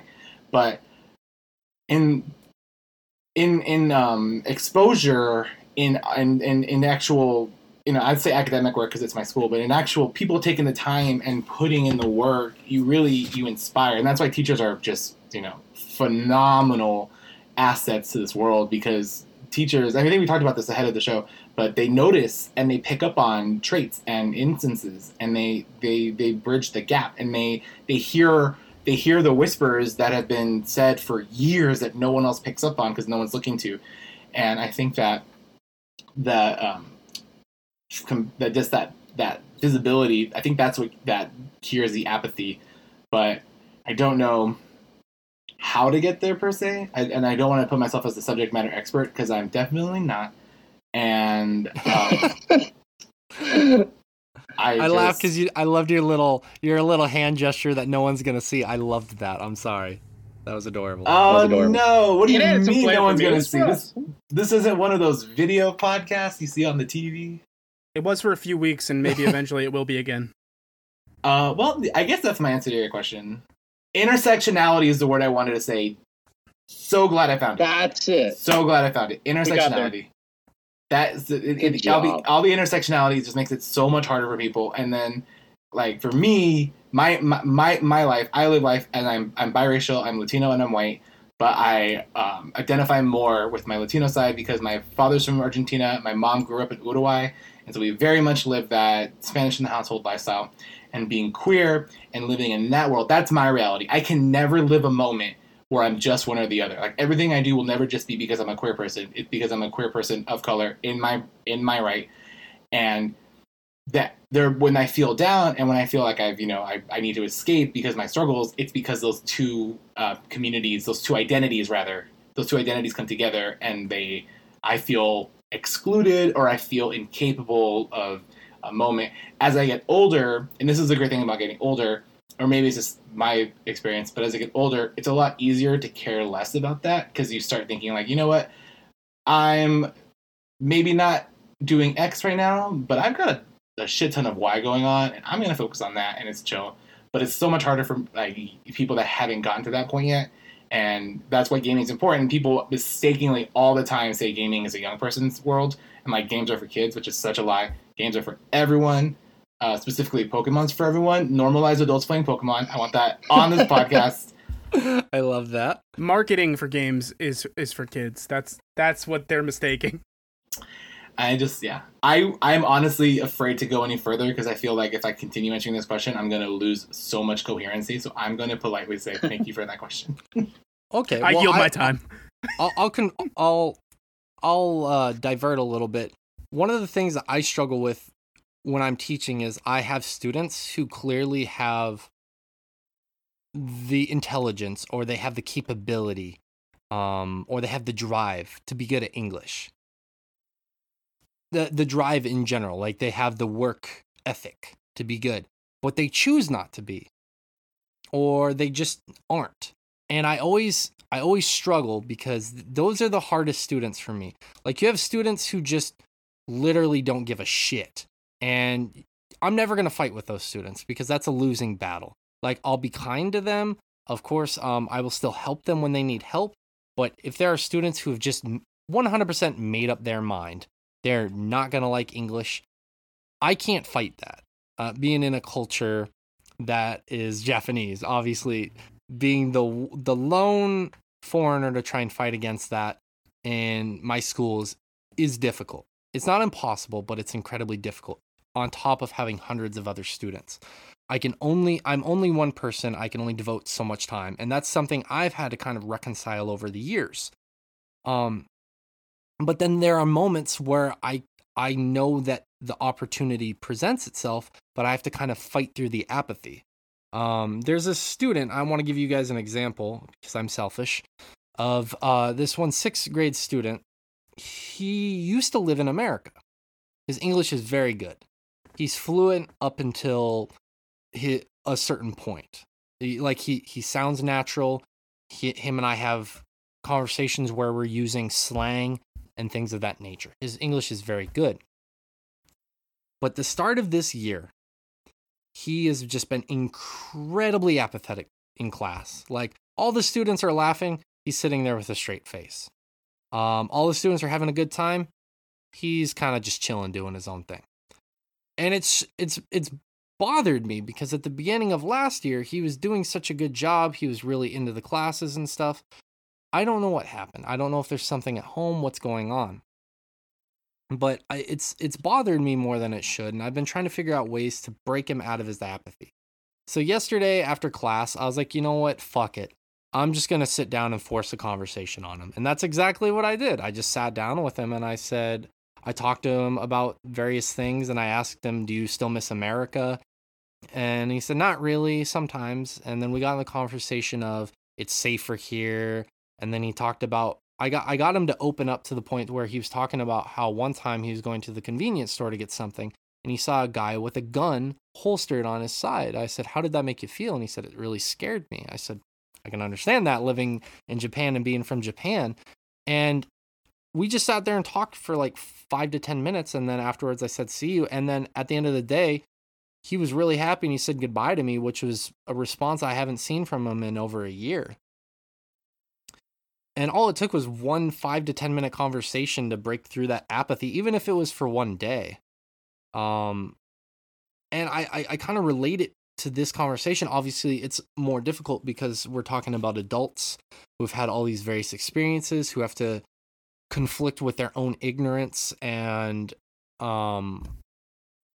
deal with the various certainties that they've built up within their own mind. But I think if you can find someone who is not completely against having that conversation, who hasn't completely made up their mind, just sitting and having like simple, small conversations possibly will work. I don't know. I haven't fully figured out the solution with my family member, but I think there are those opportunities if they present themselves. If you just sit down and talk with them about it, maybe that helps a little bit, maybe it doesn't. I don't know. I'm not saying this is a silver bullet for this problem, but yeah, it's something that I try and think about when I'm presented with these situations, or when I'm thinking about how I would deal with it in the future, because I want people to understand inclusivity is such a beautiful, great thing for everyone. So off my soapbox. I really appreciate that. I'm glad. Thanks. Actually, thank you for saying that. It makes me feel good. It's an affirmation that I like. I have 2 more big questions for you, Ivan, and then we'll stop harassing you so much. Though I have a feeling that you very much enjoy us the picking spotlight, your brain, which I appreciate. You're the real star this week. Like I said at the beginning of the show, the brightest. So Twitch is obviously exactly. Twitch obviously is not infallible. It has its own set of problems, but one positive aspect to this conversation that I wanted to mention is within the people that I've watched on that app, on that website, whatever you want to call it, almost all of them have instant bans for people who use hateful speech, which includes racism and homophobia. How far does that go, having those instant bans, go to improving the culture around gaming and talking about inclusivity? Oh, I think it's 100% the right solution. 100%. There's no room for that toxic language because it emboldens and it encourages others to participate. And especially in Twitch, right? Twitch. A lot of, and I don't know, this isn't a read, and I hope it doesn't get taken in the wrong context, but a lot of Twitch streams that are not by queer individuals have the LGBTQIA plus tag on it, and I think that's supposed to be a flag, like, this is a safe spot, right? This is a place for you to feel welcome. And so that's very important if you're looking for someone to play your favorite video game and you want to feel comfortable. The minute you're in that community, the chat, and any Twitch, the chat's the best part about Twitch. No, the Twitch, the stream's the best part. That's true. The chat's a close second, though. And you want to be involved in the conversation. The minute you see like a hateful slur, so that's it for some people. They feel like, I can't be here anymore. I can't engage. I thought I found a safe spot. Seeing the instant ban reaffirms the commitment to safety and reaffirms the commitment to respect. And if you're the individual being banned, you might just be looking for the shock. You might just be looking for, to be a jerk, or that might actually be who you are. But being banned and never being able to participate in another group again, that's gotta follow you. And I commend anyone, and moderators are cool, right? Because I think the moderators do all the heavy lifting. They really they are so underappreciated, and just they do such incredible work for keeping places to be safe. Because like me, would I be offended by that? Probably. Would it break me? No. But some people, yeah, and I would rather live in a world where I know that if you claim to be a safe space, or even if you don't, I would like to imagine that everyone's looking to have a respectful conversation. And you should put a tag and be like, hey, this is a volatile chat, anything goes, no holds bar. Be upfront about it. But I definitely would like to just say that those Twitch streams are a lot more fun when you feel safe and respected. Yeah, I know one of the big conversations that's emerged at the beginning of this year, I don't know if it's still a big conversation, is actually that LGBTQ tag that when we stream, we often use, that actually people within that community were asking that Twitch integrate an ally tag instead, because they felt like the LGBTQ tag they felt like people were going in and being like, oh, here's another person who actually identifies in this community. And some of them are allies, which they very much appreciate. But the ally tag would be better, because some of these people who are talking about this, when they go into these Twitch streams, they're looking for people who are directly in the community, because that's what helps them feel safest.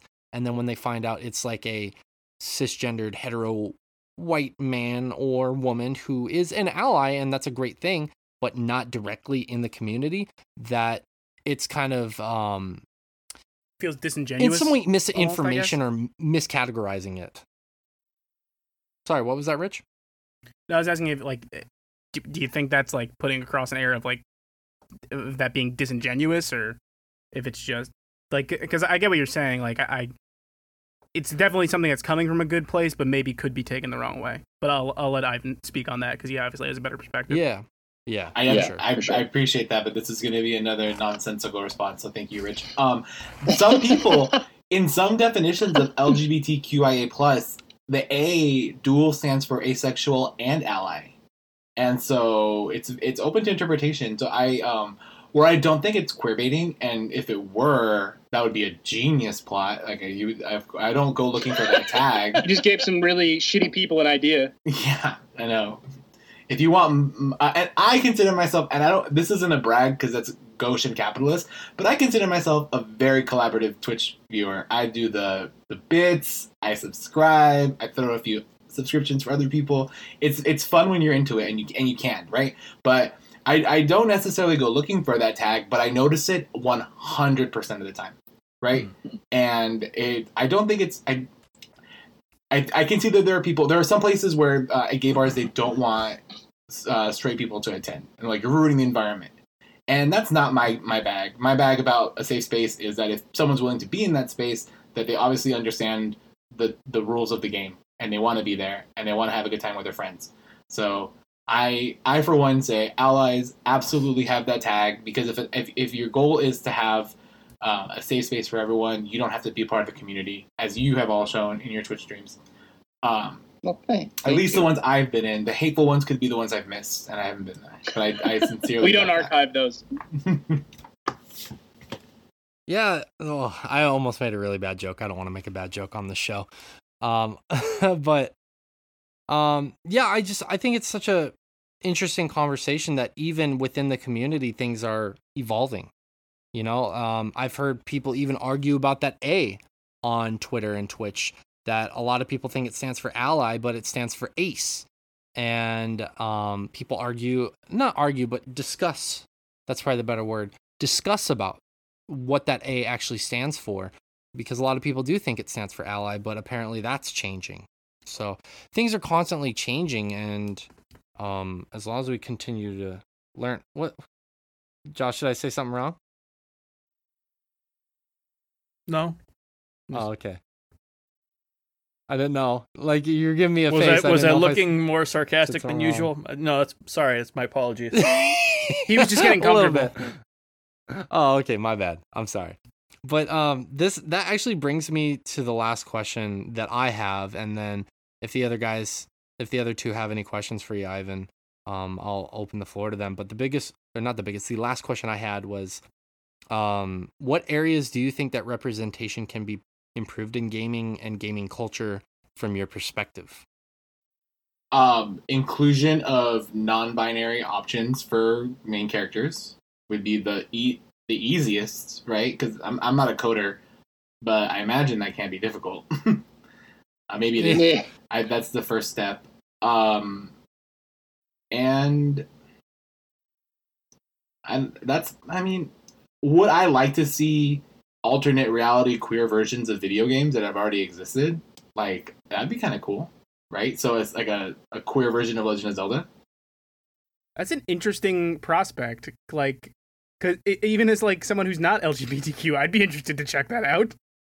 And would it change the game? I don't know. Could you have fun with it? Absolutely. It opens up the door for a whole bunch of other aspects, and I mean, there are microcosms of that I think show that it can make an experience better and even necessary. I mean, you look at the original Final Fantasy VII, when you have the cross-dressing sequence with Cloud, that was handled obviously with the context of 1995-96 when that game came out, which was making fun of that. But you look at the remake in 2020, and it's not making fun of that at all. It's a completely different experience, and it's more modern, and it's actually way better in the remake. That whole sequence is way more enjoyable in 2020, and it's humorous not because they're making fun of Cloud cross-dressing, but just it's funny because of the character that they introduced into the remake, just because of the character's personality and how hilarious that character is.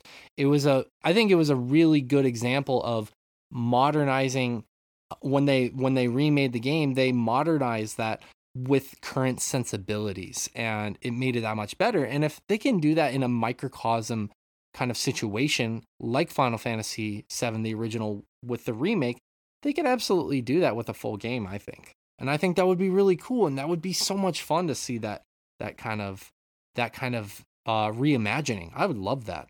I think it's in the same vein as reimagining movies and stories with like different with characters from different racial backgrounds, and sort of all the controversy that comes with it, and how exciting it is to see the people get so upset, but to see how the projects thrive. I mean, I would just really like to be a part of that. How are you gonna replace Bill Murray and Dan Aykroyd in Ghostbusters with those bitches? Urgh. And then I have to be like, Dad, Dan Aykroyd's a crazy person now, right? Right? But Is that a segue to give a compliment to Leslie one of the Jones? big things. Because I want to. do it. I don't like that movie, but not because of the cast, because of the script. I just love Leslie Jones. Yeah, the script was bad. Oh, she's great. She also rebooted Supermarket Sweep, and she did a phenomenal job with that. So if you haven't watched the new Supermarket Sweep, this is my shameless plug. Yeah. Had no idea that happened, and now I'm going to. Yeah, you need to. Yeah, that's why the old Supermarket Sweep was all of a sudden popular again for a moment there. Was it last year or the year before? And they've introduced several queer contestants who are openly queer on the show, which you would never see in the original one. Although SNL did a parody of it, I think, and it was really funny. Anyway, Supermarket Sweep. What was the question? No, one of the things I wanted to say for me is I think one of the things that can be improved upon outside of what Ivan has said going forward, I don't know why I want to say Ivan going forward, is having all these brain mix-ups today, is that I would like to just urge and call upon anybody who does journalism and talks about games for a living.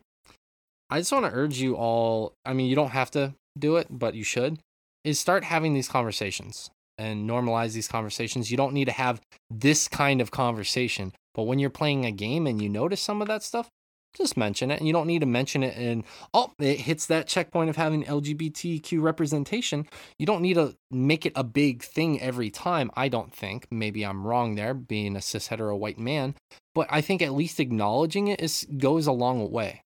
And that is a really good thing. I think that needs to start happening, and journalists and people who are writing editorials, things of that nature, need to start doing that going forward, because that shows inclusivity.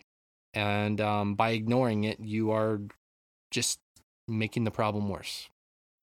I would 100% be down for that, and I would support it, and I would read it, and I would comment and be supportive. There you go. More commenters. As the head of editorials, I'll take that into account. Well, there we go. Our editor head of editoring, whatever, editor in chief. That's the one I was looking for. You got it. There you go, buddy. It took me. Words are fucking escaping me today. Editor. The editor.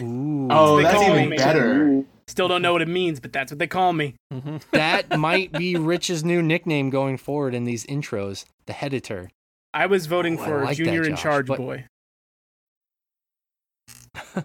But no, Josh or Rich, I want to open the floor to you guys. Do you guys have any questions for Ivan, or any kind of final thoughts you want to say regarding this? I know, Josh, you didn't get to talk a lot. You did a lot of listening. You did a much better job than I did. So I applaud you for that. But if you guys have any closing comments or any questions you want to ask Ivan, please. I think you covered pretty much. I had a few questions written down, but we ended up covering them over the course of this.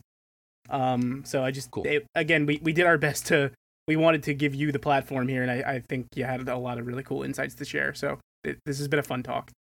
Yeah. I agree. I'm so parched in speaking, but I appreciate that. Thank you so much for that. Yeah, we'll have to get you a drink during the break. Yeah, absolutely. Yeah. A couple of things I want to say before we wrap up this conversation.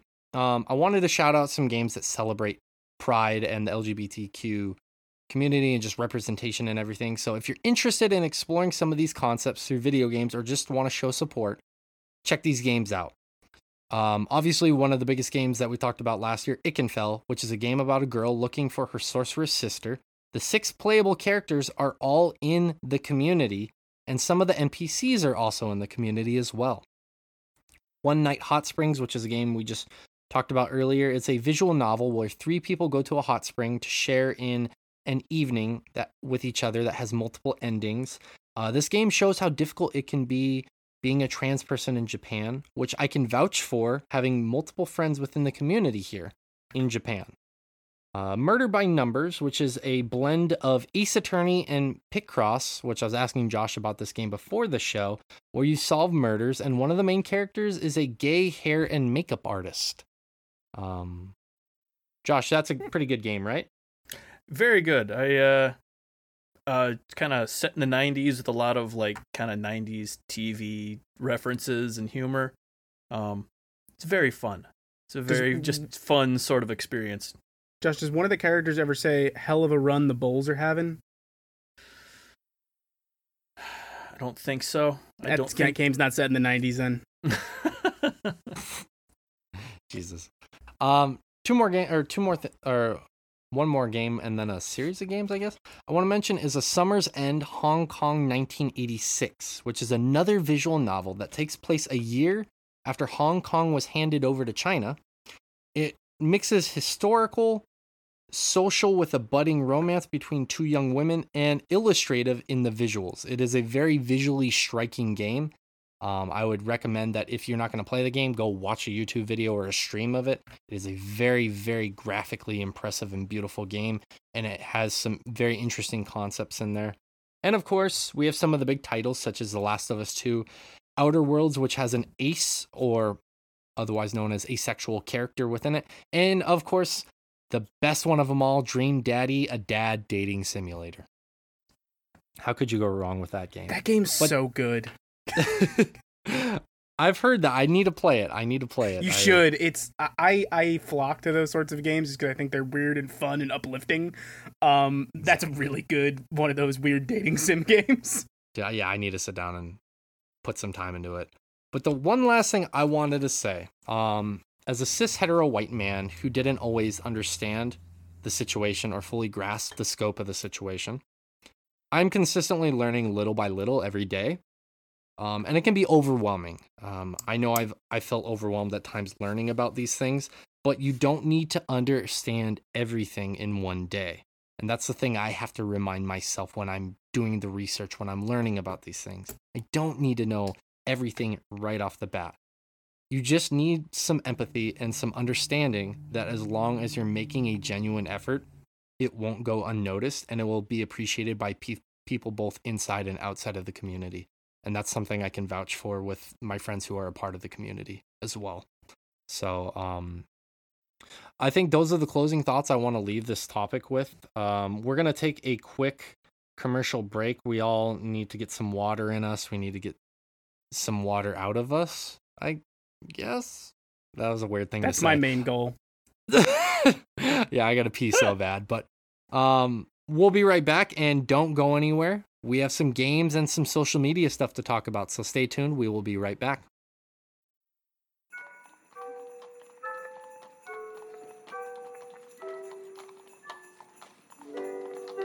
Extra, extra! Read all about it! New match at store.swordjump.com! Huh? You there, boy! What news? News, sir! New graphic designs over at store.swordjump.com! New graphic designs at store.swordjump.com. That's right, sir! My God. You can get all the designs you want on t-shirts, masks, hoodies, even phone cases! They've done it. Those Sword Chomp boys have brought Christmas early. Aye, sir! This surely will be the best Christmas yet if you navigate over to store.swordjump.com right now! God bless you, son. God bless us, everyone!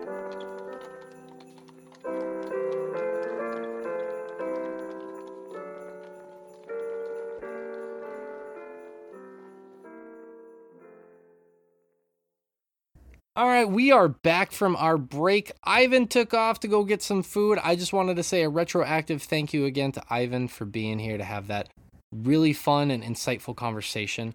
We are now going to talk about some video games. We have been playing some video games this week. We found some time in our busy schedules. And Rich and Josh have been playing a game called Chicory, which is a very cute, adorable, stylized game about painting. I'm going to let you two take it away and talk about the game for a little bit. Josh, out of curiosity, how much time have you put into Chicory so far? Because I think it's probably substantially more than me, and I've already put in a lot. This is a way bigger game than I thought it was. It's a way bigger game, and also I feel like it's a game that you can kind of like really relax in. And it's a cozy game. Time. I think you could probably. I'm at 30 hours. 30 hours in it, and I think I could probably double that easily. Just exploring. I'm at about 10, and I feel like I've barely uncovered. There's a lot of top-down Zelda DNA in here, with a lot of differences, obviously too. I've barely uncovered half of that A Link to the Past style overworld map. Yeah.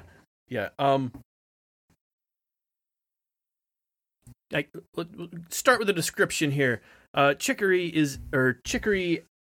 a colorful tale, because otherwise ISO is never going to let you find this thing, because chicory is, such a common plant and name for everything else as well. So Chicory, A Colorful Tale, is a sort of, like you said, top-down Zelda-ish game where the color has left the world and you have been chosen-ish as the new wielder of the chosen magic, adjacent as the wielder of the brush that can color in the world.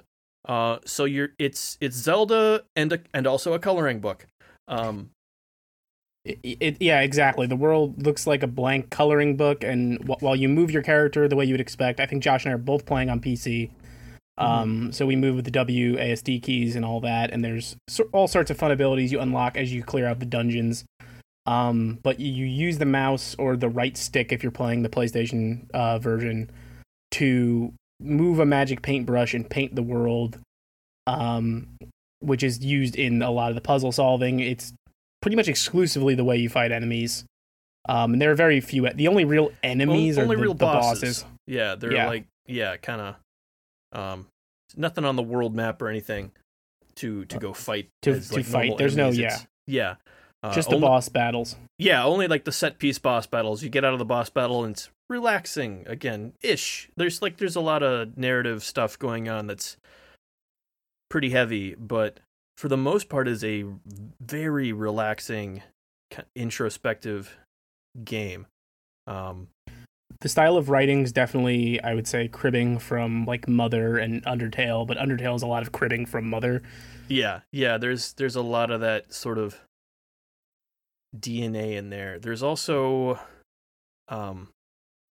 well, what's your character's name, Josh? I have to ask this important question because it asks that Mother question that you get asked in every game, which is what is your favorite food? But here it gets applied to your character name because all of the character names are like food names. Yeah, my name is Sushi because I also thought that this is just I'm gonna get a barrage of questions just like Mother. They're gonna ask me all these things and I'm gonna get to name like 3 different characters or something, and so yeah, I'm Sushi.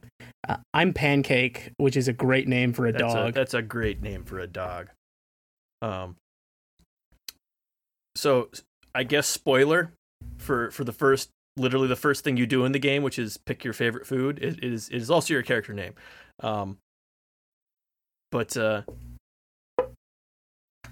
yeah, there's some of the writing in there, like you're saying, is very much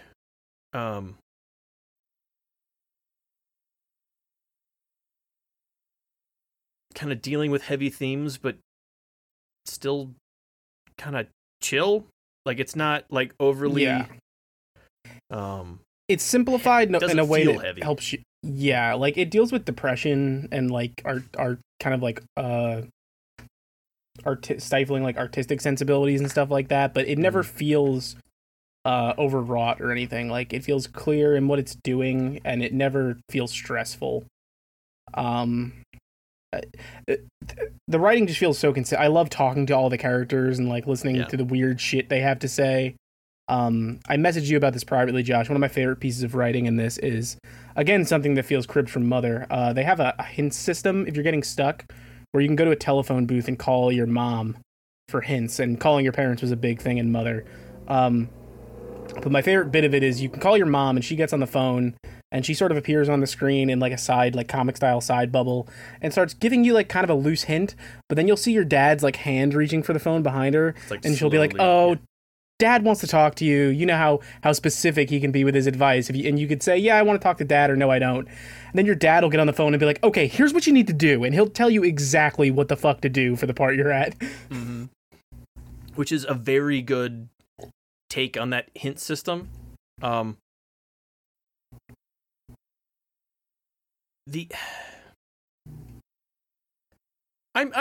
have been loving this game. Like it has been something I have really really enjoyed coming back to so much.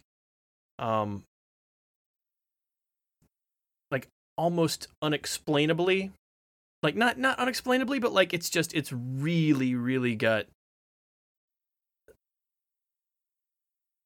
like just it hooked me in a way that I was not even expecting. Like even it, I don't know. Like I backed this game when I first saw the Kickstarter because the concept was just so cool. And I liked a lot of the people that they had on board already early on. Like it's, you know, a small team, so you kind of know who's making it. Yeah.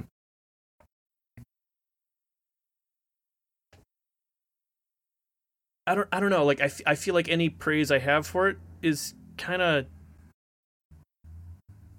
underselling it, which I don't know, like all these descriptions so far just kind of make it sound like it's a smaller thing than it ends up feeling like. This is so much bigger than I thought it was going in. Like not even in scale, but like in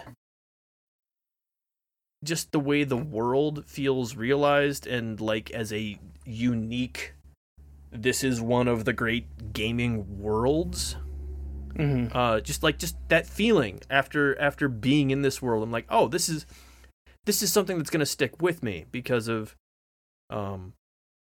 A, how unique it is, B, how inviting it is to be in this world and to want to experience everything you can find in it. And the coloring is so satisfying because you can cover every panel of the world, like at your own discretion. Like for each area, you'll have a certain palette of colors to select from. So like I spent so much time like meticulously being like when I'd meet a new character, be like, okay, they're gonna be blue, but their clothes are gonna be red, and like just everything has to be just so, and it adds like this personal touch to sort of like when you see somebody else's game, it might look totally different. Yeah, by the time you're done coloring it in, like everyone's gonna have their own take on what characters look like, what places look like. Like I was telling you, Josh, like. In some places, and this is just my weird brain, like the colors are a flim flam and all over the place, but in other places I'm like, I did this whole panel light blue. I think when I got there are these stamps you can assign to your brush to make it have different effects. When I got the paint can stamp, which just lets you like hold to fill in a space, oh my god, it's so satisfying. You just be like, I want this guy to be this purple hue and just fill it all in. Mm-hmm. Yeah, I have absolutely loved hanging out in this world. A big part of that is due to the, like we kind of already talked about, the writing, the just fun coloring book. Like you are coloring this world in the way you want it to look. Another massive part of that is the soundtrack by Lena Raine, which is not another like big bombastic electronic soundtrack like in Celeste, which is amazing, but this is way more kind of pared back, small instrumental, like lo-fi vibes. Yeah, that is just some of the most relaxing music. And then she'll go all out on the big electronic pieces for some of those like boss fights that we were talking about earlier.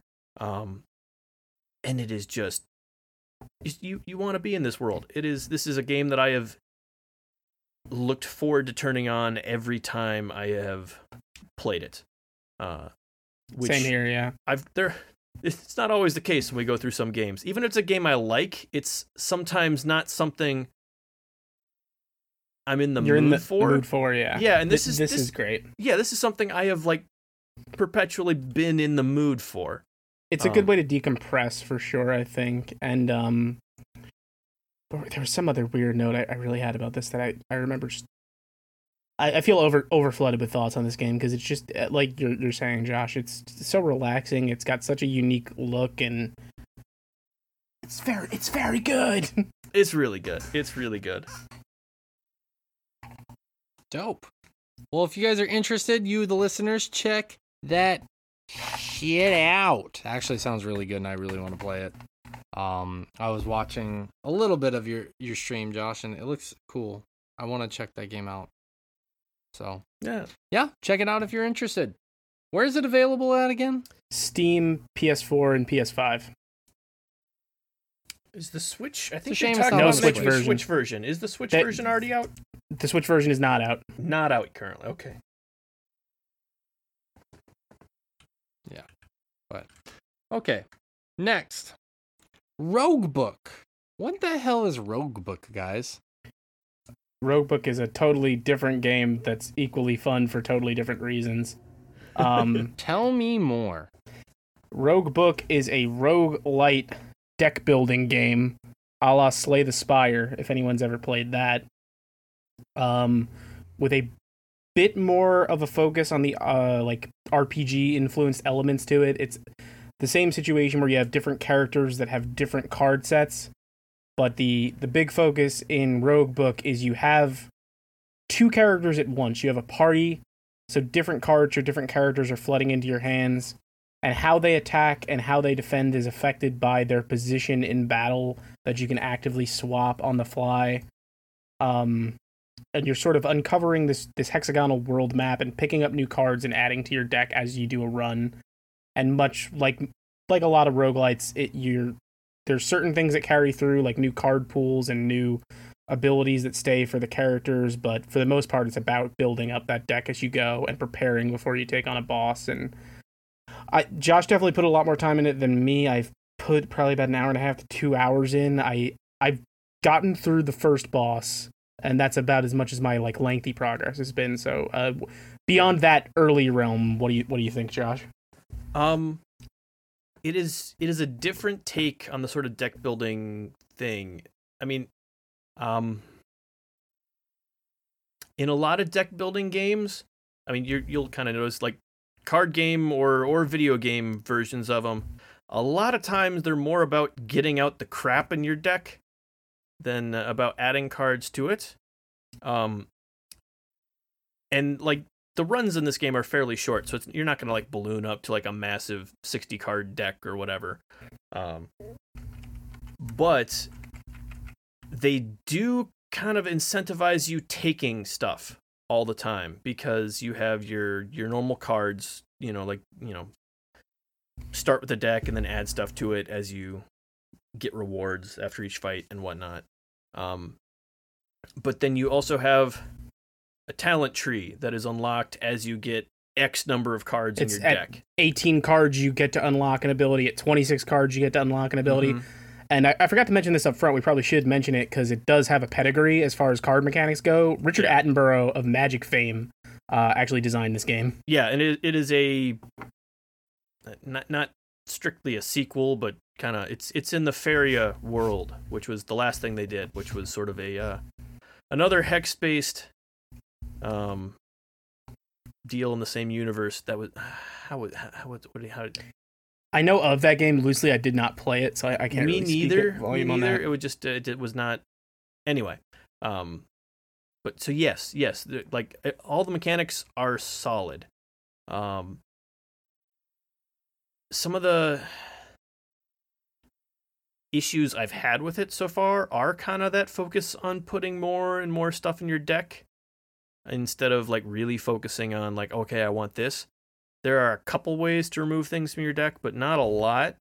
And it's more about customizing the cards you have there because it's more about choosing what works for you and what works well in conjunction. Like, yeah, I found a card. Yeah,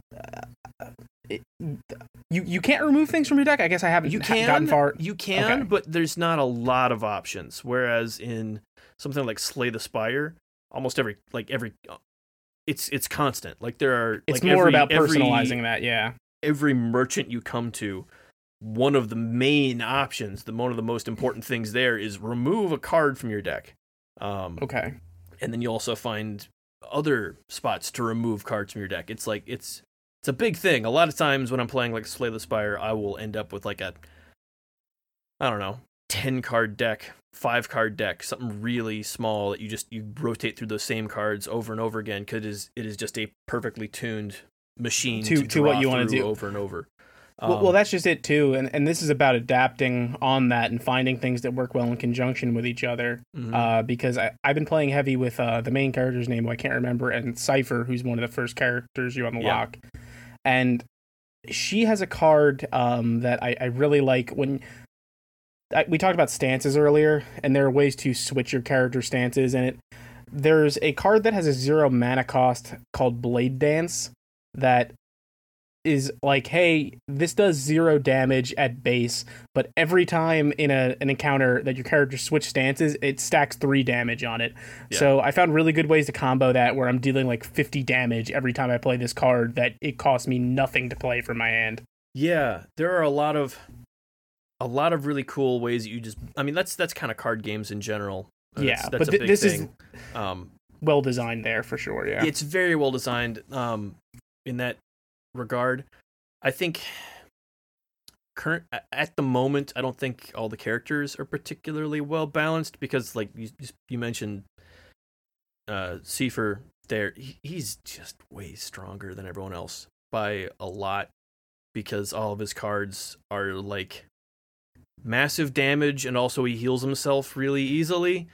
His charge card, I believe, right, siphons health and puts him at the front and deals a ridiculous amount of damage. It does so many things. He's the best tank by a country mile. Yeah, and he's got allies, like a really cheap ally. Allies are sort of a combo between Hearthstone minions, kind of. Well, like, kind of Hearthstone minions, Magic minions, but I think they're the closest to like the orbs from again, going back to Slay the Spire. What's his name? The robot. I know the character you're talking about. I don't remember his name. I can't remember his name, but anyway, where like they don't exactly cycle through in the same way, but you can have 6 of them. So you've got like a very limited number of slots, and they all, at the end of your turn, will attack or have some sort of other function, sort of like the different orbs you can slot. Yeah.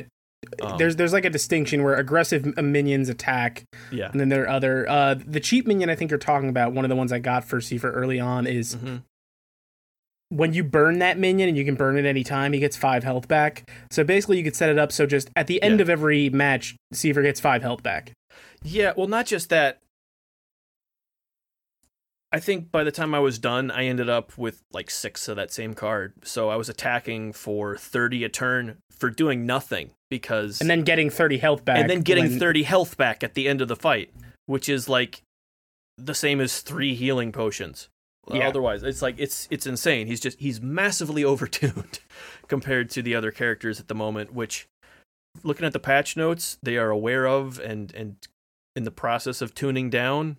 But I better hurry up and clear it then. Yeah, hurry up and clear it, because at the moment Seifer is still ridiculously strong. I don't know, like a few of those kind of concepts like feel like they're different takes, some of which are more fleshed out, some of which are just different on some mechanics we've seen in a lot of other places. I think it's really interesting that they're doing the whole make a massive deck. That's the focus of this sort of a card game. The way a lot of the mechanics play out. That's not really something you see in a lot of games, because they are so much about perfectly tuning this machine to operate the way you want. Well, so, you have to tune it in different ways because of that. Like in my earlier runs, I found really quick, I was over bloating my deck, and I just wasn't getting my defense cards when I needed them because of that. Yeah, the defense cards always switch which character's in the front, which is a very important thing for positioning, who's going to take an attack and whatnot. There are other ways you can switch that, kind of like Rich was saying earlier. But there's cards that are labeled as charge attacks, which move the character that's attacking to the front. Yeah, but like the easiest way is just defending. Like if one of your characters defends. Another thing that's kind of interesting I've noticed is that sometimes, again, especially with Seifer being overtuned right now, I'll end up drafting all the cards for Seifer, and then I won't have anything for my ally, and like I really need to swap their positions right now, and I have no way to do it because I just don't have any cards for the other character. So there are a lot of really cool considerations involved in that positioning. I think that is by far the coolest thing they're doing here, is by having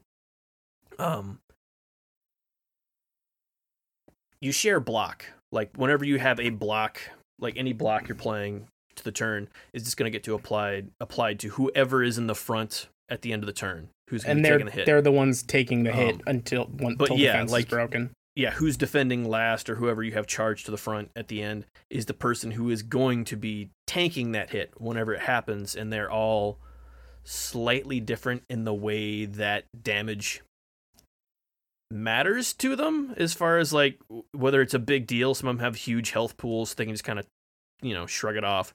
Some of them have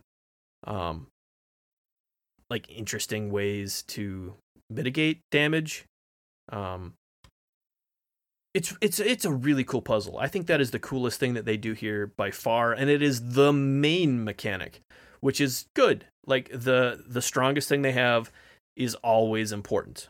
Every now and then you'll see a game where like one random idea over off to the side is like really cool and unique, and you don't interact with it that much. And I think they knew what was strong about their combat system, and they really played into it. And that it's solid. This is a solid deck building game that I think if you are into that sort of genre, you will enjoy a different take on it. To me, it feels like I somebody who likes Slay the Spire a lot. I know Josh doesn't necessarily share this sentiment. I feel like it is the evolution on Slay the Spire that I was looking for. Yeah, I don't know. I still think I like Slay the Spire better because I feel like all the different characters were like very, very specific and pared down to what makes them work on their own. Whereas in this one, they're overcomplicated. Well, they've everything has to work together with something else. That's what I like. I think your concerns are totally valid, but that's at the same time the exact thing I like about it. Yeah, it's not a bad thing. Together. It's just like it's which one you're gonna kind of really connect with. Right now, I think the proper meta is both of the tanky characters. I really liked Cypher, and then the main character who's her whole deal is whenever she's in the front, she gets an attack bonus to all of her cards. Yeah. Which, anyway, like it's kind of neat because I wouldn't play her as like the main damage dealer. I'd play her more as like a burst damage character. Get her in the front, hit heavy, and get out. Yeah, she has a lot of retreat cards that help bring her to the back. A, she has a lot of retreat cards. B, the whole sort of dagger thing that the rogue in Slay the Spire had, with the whole summoning lots of different ways to spawn dagger cards that cost nothing and do barely any damage. You can just kind of ping stuff over and over again. The way that mechanic, it's basically the same thing, but the way that mechanic plays out. It's in this tied to a minion in this. Well, not so much. You know the one I'm talking about. Yeah, I know that one. But like the bigger difference here is that those daggers, stay in your hand between turns, so you don't have to use them all right away. Is just like easy ping damage, hit a thing. You can use it as like a pinch hitter. Yeah, you can stack them. I think up to 9 times. So like, okay, there's nothing worth hitting right here. I'm in the back. I'll do way more damage if I save this for later or something. And you can kind of, save up a few and then hit something hard the way you want it, like right when the time is right. Which I think is it's an interesting take on the mechanic, and I really like that. The minion I was thinking of, and the reason I associate it with is she also has a minion character that makes it so you get a lot more daggers. Mm-hmm. Okay. Well, but it sounds fun and interesting, but I don't really get into card games much anymore. So I'm glad you guys are having fun though. It's a real neat game. If I find time over the next few days, it's something I'd like to do a little stream of. That'd be dope. I could watch you play it, and I'd be content with that instead of playing it myself. But you guys have also been playing a game that I was really excited about. And this was previewed at E3, correct? The Phantom Abyss, or it was talked about we in more both detail? played a very little bit of it. I think I haven't engaged with it enough to really speak with it. I kind of want to save that one for next week, but we have been checking it out a little bit. Yeah. I just wanted you guys' initial impressions of it. It's early access. A lot of the features are not there yet, like seed sharing and stuff like that. But there's potential here. Yeah, like I played the tutorial thing, which is like a really easy dungeon that kind of, teaches you the buttons and kind of gives you the ideas of how stuff is going to be laid out. And then also when you go to start a dungeon run, it's got a couple options. Again, because it's early access, apparently some of the seed sharing stuff is kind of breaking progression currently, so it's turned off. But there's a neat sort of community take on a Souls-like thing where I think if you the body runs thing. Yeah, like the corpse run sort of a thing. If you saw any of the early trailers, like kind of the big selling point was you go into this dungeon, you can only attempt it once. You'll lose any like treasure you found along the way if you die, but you can then send the seed to one of your friends, and if they can go get to where your body was, they can recover your loot. Yeah, they can recover your loot, and I think I need to look in again. It's disabled, so I don't know what it's intended. I don't know what positive there'd be for the friend. I don't know if you like both get that loot at that point or something, but like I'm not sure exactly how that's going to work out long term, but it's an interesting take on the idea. Like, oh man, I got here and then died. Like, can anybody go get my corpse for me? It's anyway. It's interesting, if nothing else. But as far as like the game itself, I think I don't have enough time with it to get no more of that. Yeah, same here. Yeah, that's fair. That's fair. I just wanted to get your guys' kind of initial impressions regarding the game, so I appreciate that. I've been playing a lot more Biomutant this week. I'm very, very close to being done with it. I don't have too much to add. I had said that I wasn't going to talk much more about it last week. I just wanted to mention that I've done a lot more of the side mission stuff. I originally wasn't going to do that, and then I said, fuck it, this is why I bought this game. I want to have the full experience. So that's exactly what I'm doing. And so I've been playing a lot of the side content stuff, and I was messaging Rich about this earlier this week, is that once I started getting into more of the side content stuff, like the side missions and whatnot, I started meeting a lot of the characters that are NPCs, but they have more of a role to play. And they do various things for you, like they give you various items and whatnot. I've gotten a lot of mounts since last week. Originally, I only had like a horse, or the equivalent of what a horse would be as a mount. Zebra. Yeah, something along that nature. But since then, I've gotten like a version of a jet ski. I've gotten a robot. I've gotten a robot hand that has that turns into a gun. I've gotten a blimp that allows you to traverse the upper part of the map. And I think I got one other one too. I can't remember, but I've done a lot more in that game. I decided last Sunday to sit down just for a few hours and just dedicate some time to playing that game, because I hadn't had a sit down and relax day in weeks. And it was really great. It was a really great experience because it actually showed me a lot more of the content and charm of the game, which I really very much appreciated. So I was telling Rich it's too bad he didn't stick with it, because the game really does get more interesting.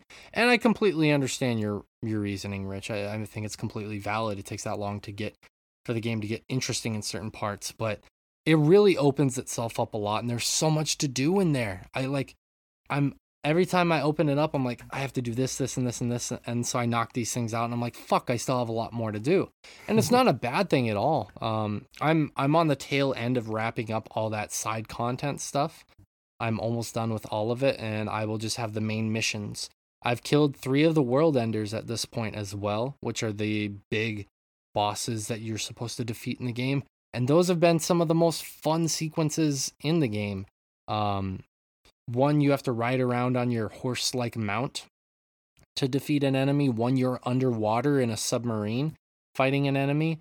One, you are in this kind of, you're on your jet ski doing some damage. And I haven't fought the 4th one yet. I've been saving that one until I do all the side content stuff. But it's been super fun. It's been super engaging for me. And I'm really glad that I made the decision to not rush through the game, because originally that was going to be my plan, because I wanted to go back and 100% Resident Evil Village. But I was like, you know what? I'm just going to enjoy this game, enjoy the time that I have with it. And I'm really glad that I did that. There's so much fun to be had in this game. And I understand why people wouldn't like it, but I'm really glad. It was my type of game. And I still can't recommend it enough to people who like these types of games. But that's all I really have to add to it. I've had the game quit on me 2 more times. Some small issues, some small glitches here and there. So it's still a little bit buggy, but the game has been getting, I believe it's had 5 updates up until this point. I believe they're working on a 6th one already right now because they have been good about patching it. Bugs. A lot of the things we mentioned earlier on, they've done a pretty good job. As complaints have been addressed. Again, like it is which big. Is necessary. It is a really very needed. big, tons of side content sort of game, which I think is kind of why Rich and I dropped off of it, and you have really enjoyed it so much, which is kind of like once they fixed a lot of those problems, it kind of, it was down to that where you ended up landing on your enjoyment of it. Yeah, so. Go ahead, Rich. I was gonna say, I looked at that game and said, "This is too much, man. I'm not vibing with it. This is a waste of my time." I said, firing up my hard run of Final Fantasy VII Remake. Oh my god! Right? Well, I mean, like it's funny. Like you saw that as a positive, like the whole getting on, doing a bunch of side quests. I several days I'd get on like, okay, I've got like eight side quests here. I'll knock out some of them. Get on there, knock out 4 of them. Man, this is great. Why do I have 12 side quests now? Yeah, and see, I look at that and I really enjoy that kind of stuff because for me, it adds more longevity to the game. But a lot of those side missions, and this is where I probably differ from the average person. The average person is going to see that and be like, "These are meaningless. This is pointless. Why am I doing this?" For me, it's like this is easy to chew, easily digestible content that I can pop in for a half an hour at night, knock out 2 quick missions in this world that I'm enjoying, and then just turn it off. Because that's kind of how I'm gaming right now. Unfortunately, recently I haven't had the time to just sit down and invest a lot of time into a game at one period of time, rather than this past Sunday. So for me, I got to do it in bite-sized portions, and this game really lends itself to that, which is why, on top of that being what the structure, the outline of the game is very much a me type of game. So I really loved it, and I should be finished with it by next week because, like I said, I have one world ender. Most of the side content is done. I think I have maybe an hour and a half's worth left of clearing up that side content, and then just a few main missions, and then I'll be done. So yeah. I've really enjoyed the game. I'm also looking forward to being done with it, not because it's bad, but because I want to start playing some other games. Some games are dropping right now and whatnot. So the other thing I will mention is One Night Hot Springs, which we talked about obviously in the main topic. Did you guys have time to play it before the show or no? I did not. No, I was still finishing up cooking some dinner for the family before we hopped on here. So have not had a chance to play yet. That's okay. I don't have too much more to add other than what Ivan and I talked about. I'm really glad he ended up playing it. It's really cool. It's a visual novel game, like I had mentioned before. The art design is very, very I don't want to say simplistic because that usually comes with a negative connotation, but it's not trying to be extravagant or anything like that. I can't remember the influence. I remember reading the developers had a specific influence. I can't remember what that was now. I apologize. But like I said, it's about this trans woman who is going to the hot springs to meet her best friend, and her best friend's really good friend, and the 3 of them are just going to have a night celebrating her friend's 20th birthday. And the whole game is kind of about this trans character dealing with that both in Japan and being trans. And there are different simple dialogue options that you can choose from between 2, and you can get different endings. And like Ivan and I were saying, I'm pretty sure the developers plan for you to get different endings and possibly even an order for some of those, just based off of what they thought the average person would select. Because Ivan and I got the exact same endings in the exact same order, which, I mean, it's 2, so it might be just coincidence, but I really enjoyed it. One thing I really like about the game is after you beat it, quote unquote, or after you experience it one time, if you hop right back into it, it will fast forward you through the conversations you just had. Like you literally just played it 10 minutes ago or 2 minutes ago, it fast forwards you through the stuff you just experienced, and then it gets you so right you can get to the sex choices scenes that faster. you can make. Yeah, that's how exactly same thing with 13 Sentinels. That's all I want. But no, it was really interesting. It really not to bring bring back the conversation up. Sorry, you're good. You're good. No, it's like I obviously Rich has played some since he was anyway, but that's a visual novel thing. A lot of times you can skip not just some of the dialogue, but like literally skip to the questions. Just like, okay, like fly through everything. Like, okay, I want to choose this different thing. And a lot of times, because you're playing some sort of hentai visual novel or whatever, it's so we've heard. So yeah, I don't know. I heard on a Reddit somewhere. The story goes. No, I get that. It was cool to have this kind of perspective on what it would be like to come out to somebody, because there is a version of that in the game, and it was not overly moving for me, but it was more informative for me. And when I finally got the ending where the main character does come out, because her best friend knows and her friend's friend obviously knows, but they have this awkward conversation. And it's the first time that this character actually openly has this conversation with anybody about being trans. And it was so simplistic and endearing the way it happened. And I really appreciated that, because that's an experience I'll never ever have. Yeah, that makes sense. Never say never, but I don't think I will ever have. You'll never have yet. Hey, there we go. And I'm really glad I got to experience that in a fun and simple idea type of way. So it's, like I said, it's a free game on Steam if you're interested. It also has really interesting, cool commentary on Japan.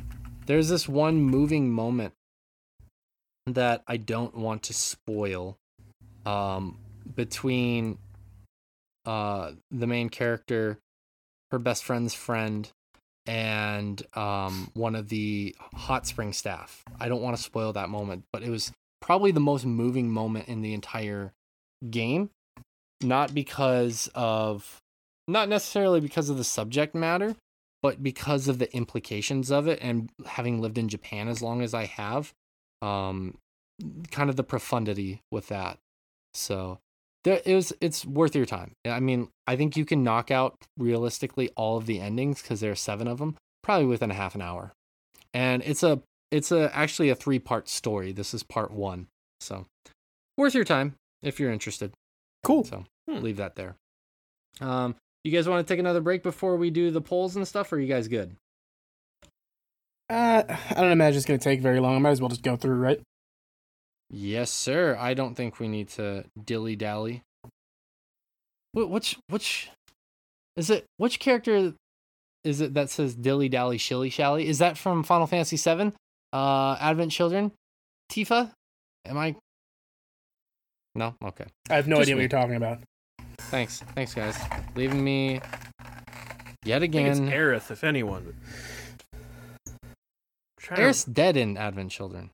Oh, sorry, spoiler alert. Aerith's dead. Fuck, man. Just dropping that on people. Man, I only watched Advent Children like twice, and then I was sure I wasn't going to get that phone, so. Oh, you could have pretended like I was Advent right. Children? But, I don't know. I barely remember Advent Children. Yes. Though I do own it on Blu-ray. I'm 99.9% positive. But well, then it would have to be Tifa, because she's like the only one who has any screen time. It was Kate Sheath. Kate Sheath. Okay, so first I want to do I had a Patreon question that I did. Decided to opt out of a poll and just do a full-on question this week. I said, we have seen retro title prices become astronomical recently, making it harder to find and or get certain titles.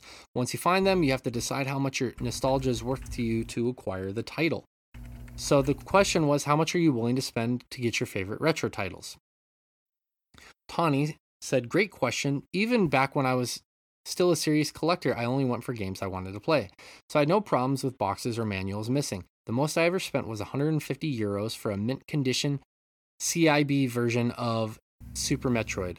That's in a sealed case, never to be played. These days, I'd rather spend $100 on an EverDrive if I really wanted to play games on original hardware, like I did for my modded Game Boy Advance Gen 1 with backlit screen. Mm-hmm.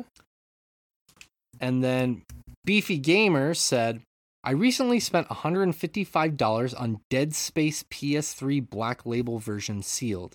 Had some shelfware, but it's so hard to find a sealed copy now on eBay or other third-party seller sites. I passed it so many times the past 5 years and probably would have only spent no more than $70.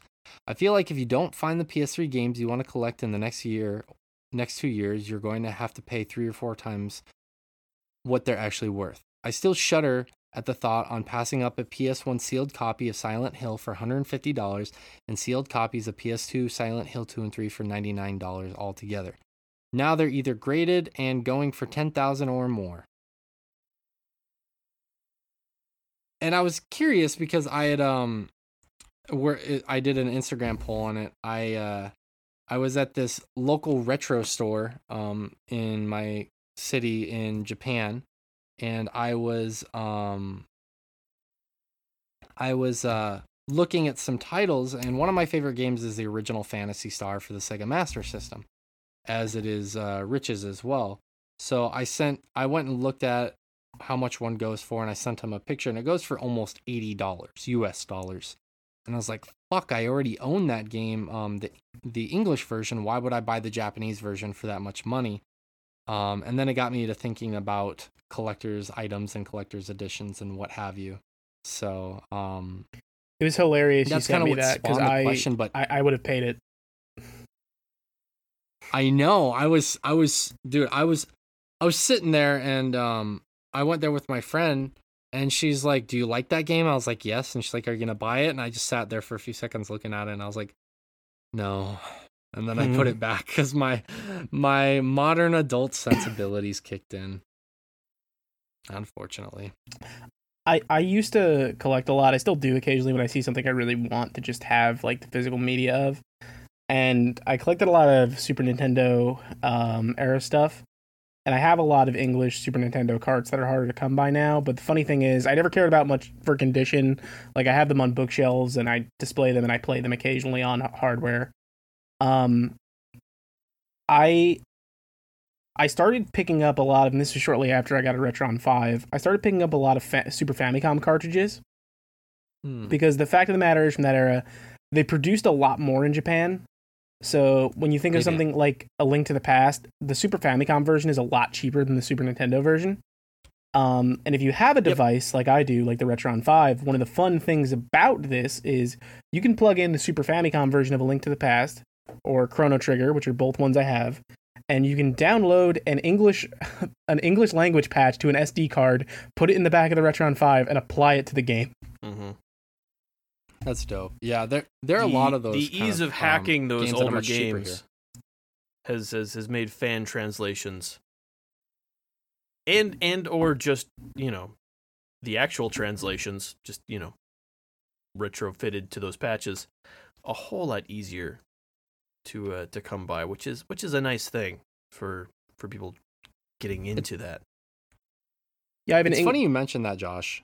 It's funny you mentioned that because when I was at that retro store, because I know we were recently talking about those English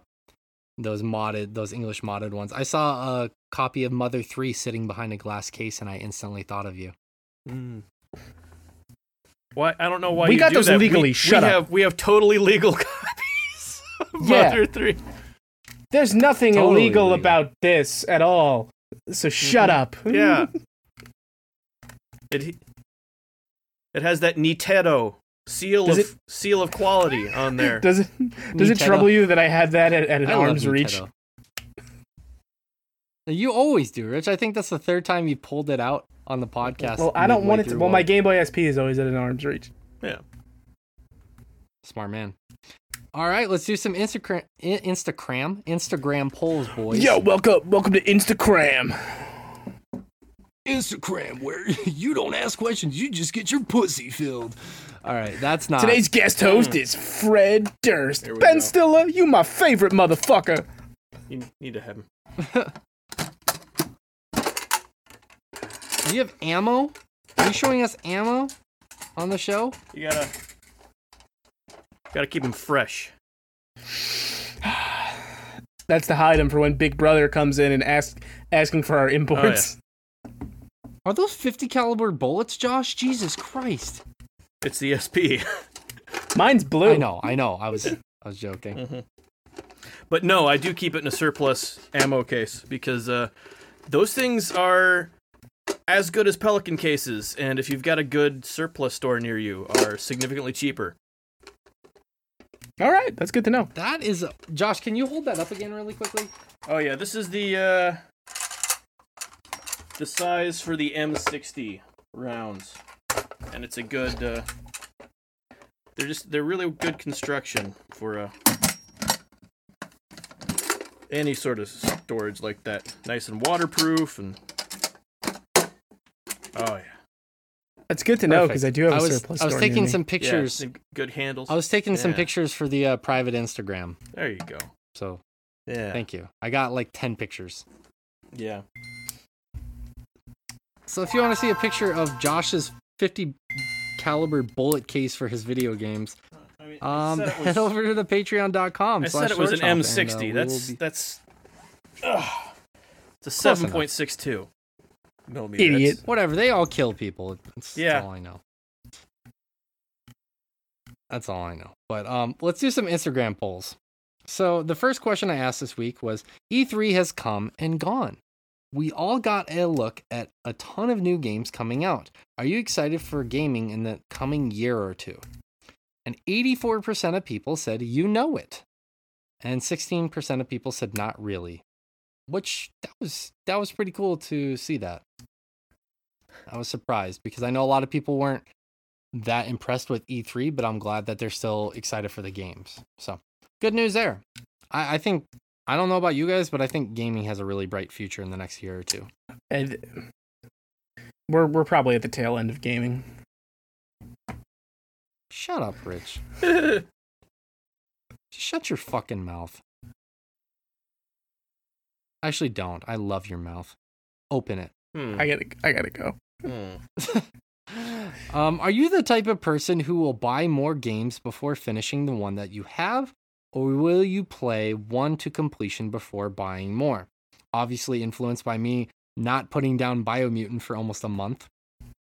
83% of people said I can't help it, meaning that they buy one more even if they have others to finish.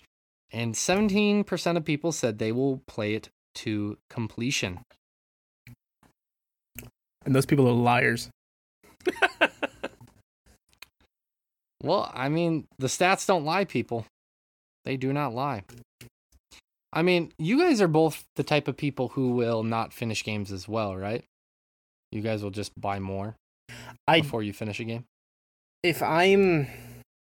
Yeah, I have a large backlog, as Josh is saying in our chat, but it's less about like me going, I'll buy something if I know I'm going to play it and I'm going to make time for both, or also I have no problem jumping off a game if my time is more valuable than my money at that point for me. Like, if I'm not enjoying it, I'm going to, Biomutant being the case for me, like, I'm not going to continue to play it. This is obviously a different case than as somebody who used to review for a lot of websites. Like, if it's something I'm writing a review for, or something I've committed to writing a review for here, like, that's my job and I'm going to finish that and see it through to the end. But when it comes to just playing something on my own personal time, I'm not going to waste my time with it if I really don't feel any obligation to, and just don't want to anymore. Yeah, like that. I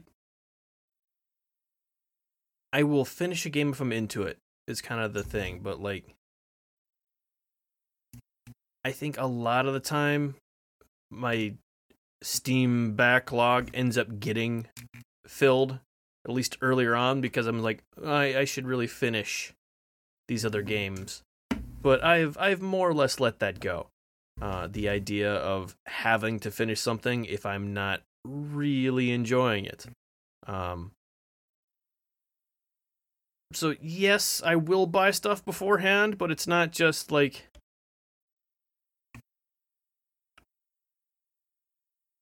a lot of times it's kind of trying to figure out how to explain it exactly, but like I intend to play it either way. Whether what I'm playing ends up being something that I stick with or not. Like kind of case in point right now, I've got like 4 other games that I bought last week that came out because they were games I was interested in, stuff that I wanted to try out. I have really stuck with Chicory. I've been putting a ton of time into that, and I have, because of that, not gotten around to them. Whereas had I, put 10 hours into that or so and then dropped it, I would have probably gotten 3 or 4 other games by now. So yeah, if something catches me, I'll stick with it. But I don't feel the need. Yeah, and I think it could be harder in certain situations, like the Steam Summer Sale is happening right now, for instance, and you see games and you're like, well, shit, I mean, I can't pass up some of these deals. So I can understand in those kinds of situations why you wouldn't wait to finish other games as well. So I mean, I can understand. Yeah. Certain situations. Yeah, like I've mentioned in the past how I used to do a whole lot of like the Humble Bundle things when they used to have like ridiculously good deals on some of the best indie games ever. They're not quite the same as they used to be now that they're more of a storefront than a movement. Yeah, what they started as. It's kind of a completely different thing, and it's still one of my favorite storefronts. But anyway, I grabbed those. I just grabbed a bunch of stuff from that Steam Summer Sale you just mentioned, including a few things that I never had time for last year, which means I probably won't have time for them this year either. But they were interesting. Like there's stuff I wanted to play at the time, never got to, and well, they're 70% off now. So they consider my backlog for 70% off. Can't argue with that. Mm-hmm. Fair enough. Well, there you guys have it. You guys are the majority. All right. When I'm having a rough day or a few weeks, I often think about how I wish I had time to play some retro games as comfort food. When you're down and out, do you go to retro games for comfort? 60% of people said they bring me peace. And 40% of people said I cope in other ways. Which I was surprised that number was so high, actually. I thought I was in the minority there because you guys know this, I play one of the Shining Force games almost every year. Last year being an exception, I wanted to kind of break that pattern and start playing games that I had never played before. Breaking that pattern, you might not get back to it. Right? Yeah, but I've given my yearly reread of Lord of the Rings a break, and I think it's been like 3 years now. It's harder when you have kids. Thankfully, that won't be a problem for me. Yeah, I'm really looking forward to that not being a problem for me. I definitely abstinence until marriage, people. I think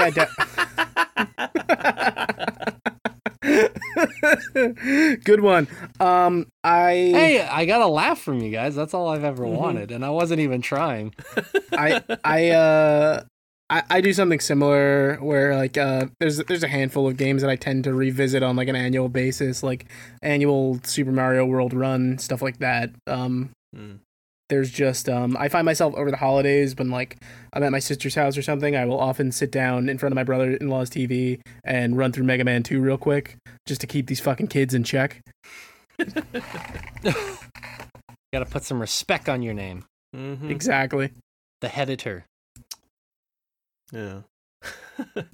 I still play retro games, but not as like a relaxing thing. It's just like there's still a ton of retro games I haven't gotten around to. So I'll play a new retro game fairly regularly. If it's something that like, I got recommended to me, like never heard of or something, I'll go back and try those out. And I'm kind of in the other side there where like some of the retro games I'll go back and I'll replay because I really like them, but more often than not, it's something, I guess it's a retro game, but like I'll do something, not brainless, but something you can turn off, Mr. Do. The over analyzing part of your brain and do with something along the lines of like Sudoku or Picross. That's one of the reasons like I've always, like that style of puzzle game that you've done a million times at this point. I think that's one of the reasons there are like a million different, variants of Bejeweled or Threes at this point. Yep. Because, you need something to kind of think about just enough to stop thinking about everything else. And that's more my speed. Mr. Do it is. Yeah, absolutely. One of mine and Rich's favorite games ever, which is Final Fantasy, the picture I sent Rich of the Japanese version of the copy, which I love that cover so much more than the US version. It's so really good. Better. It's a classic, but would you spend $85 to have a Japanese copy of it? Of course, the sane people, 31% of people, said worth it, and 69% of people, nice, said heck no, which are also the incorrect people. Yes. Yeah. Yeah, I spent money for a PAL copy of Final Fantasy X, but part of that was because I was in Spain at the time. But you can't play those PAL versions. Like, at least the Japanese versions, there are ways to go about playing those. Yeah. But, yep. Yeah, I got myself a PAL copy of Final Fantasy X while I was in Spain, because that was the most recent one at the time.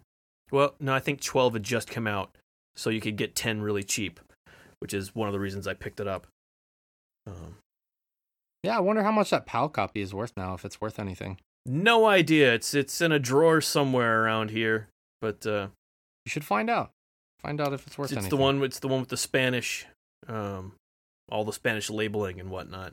Like the Spanish. The PAL versions, I'm pretty sure that's what it's about. You can switch the languages between a bunch of different options just by default, but the case itself is like all Spanish. So. The Spaniards invented Blitzball. That's probably like your only game in your collection that's like that.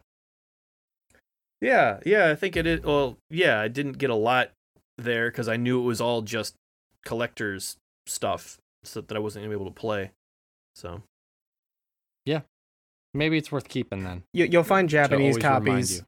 Japanese labels are always just so much more lovely. Like my Super Famicom copy of A Link to the Past is so much more beautiful looking than the American one. I will say the original Pocket Monsters labels and the Pokemon labels in the US, I like the US versions better of the original games, Blue and Red and Yellow. They are pretty solid. Those are pretty solid. Yeah, they're good. There's good art there. Mm-hmm. Yeah. It's rare, though. I would agree with you, Rich. Usually the Japanese versions look much better.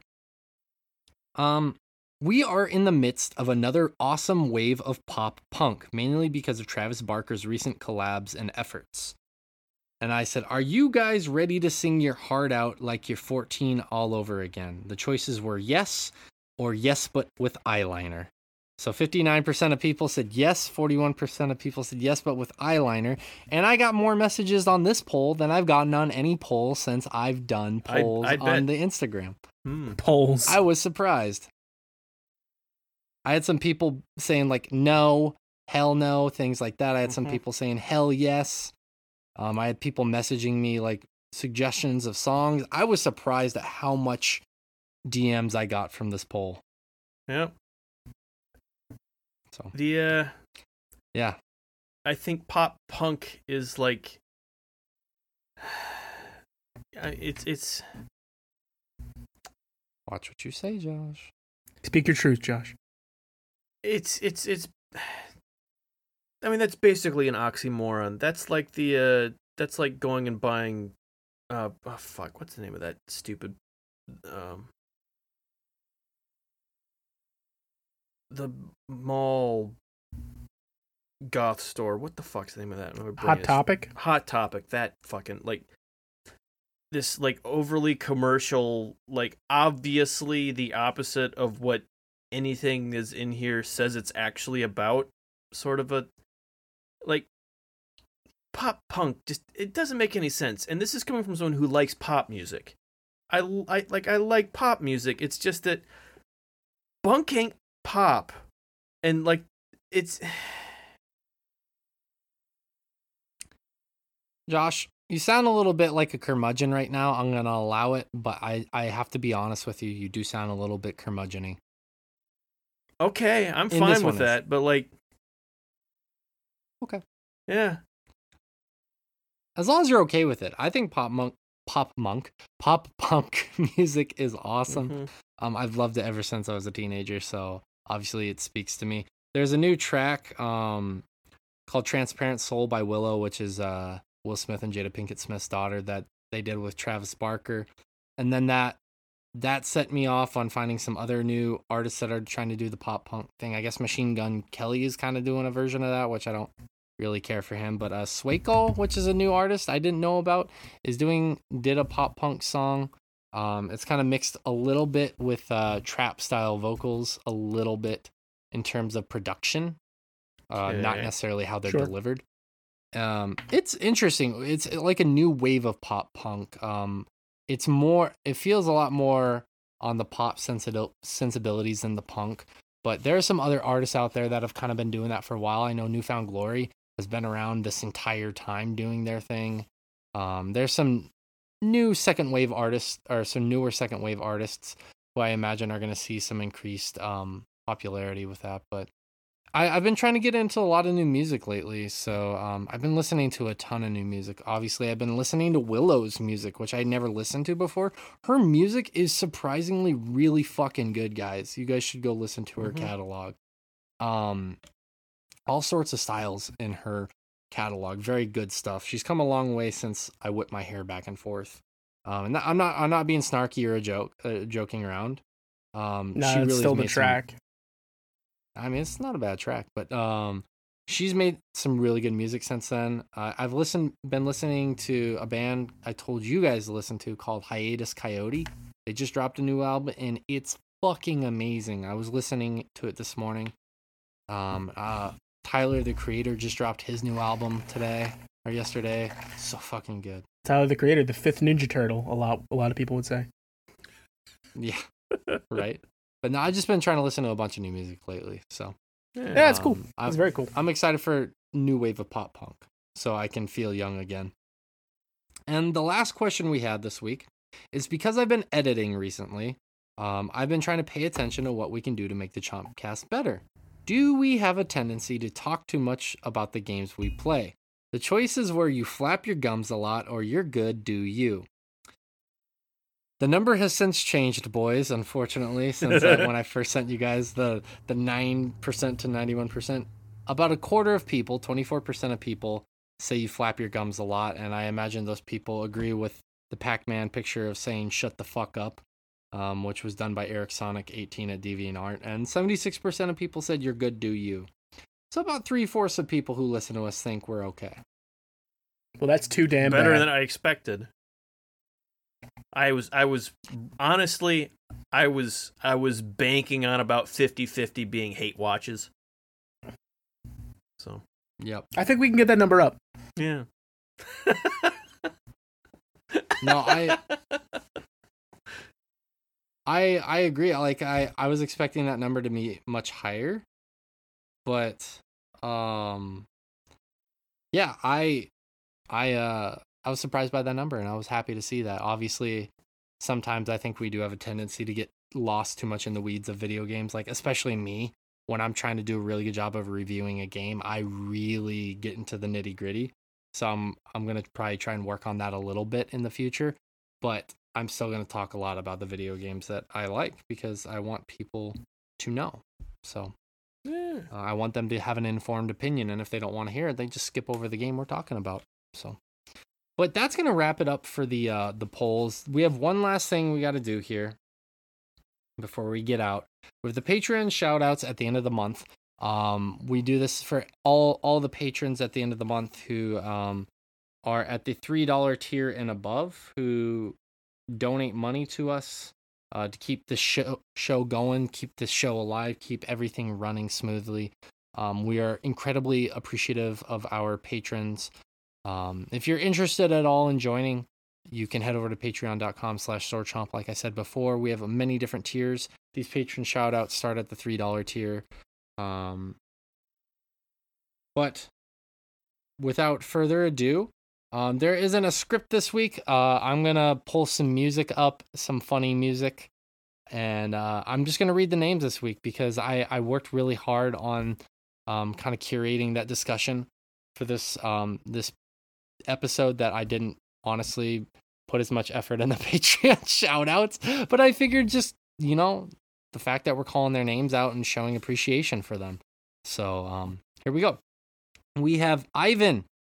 Thank you so much, Ivan. The guy you just heard earlier is a patron and our most treasured one. No, I'm just kidding. He's a really great friend of ours, a good friend of the show. Thank you, Ivan. Thank you, Bernadette and Jonathan. At your guys' tier, thank you guys for holding that down. We appreciate you. And Bernadette also, quick shout out. She designed a shirt for us, our merch idea for us. It's over at Redbubble. One of my favorite shirts. /swordchomp, or you can go to store.swordchomp.com to check that out.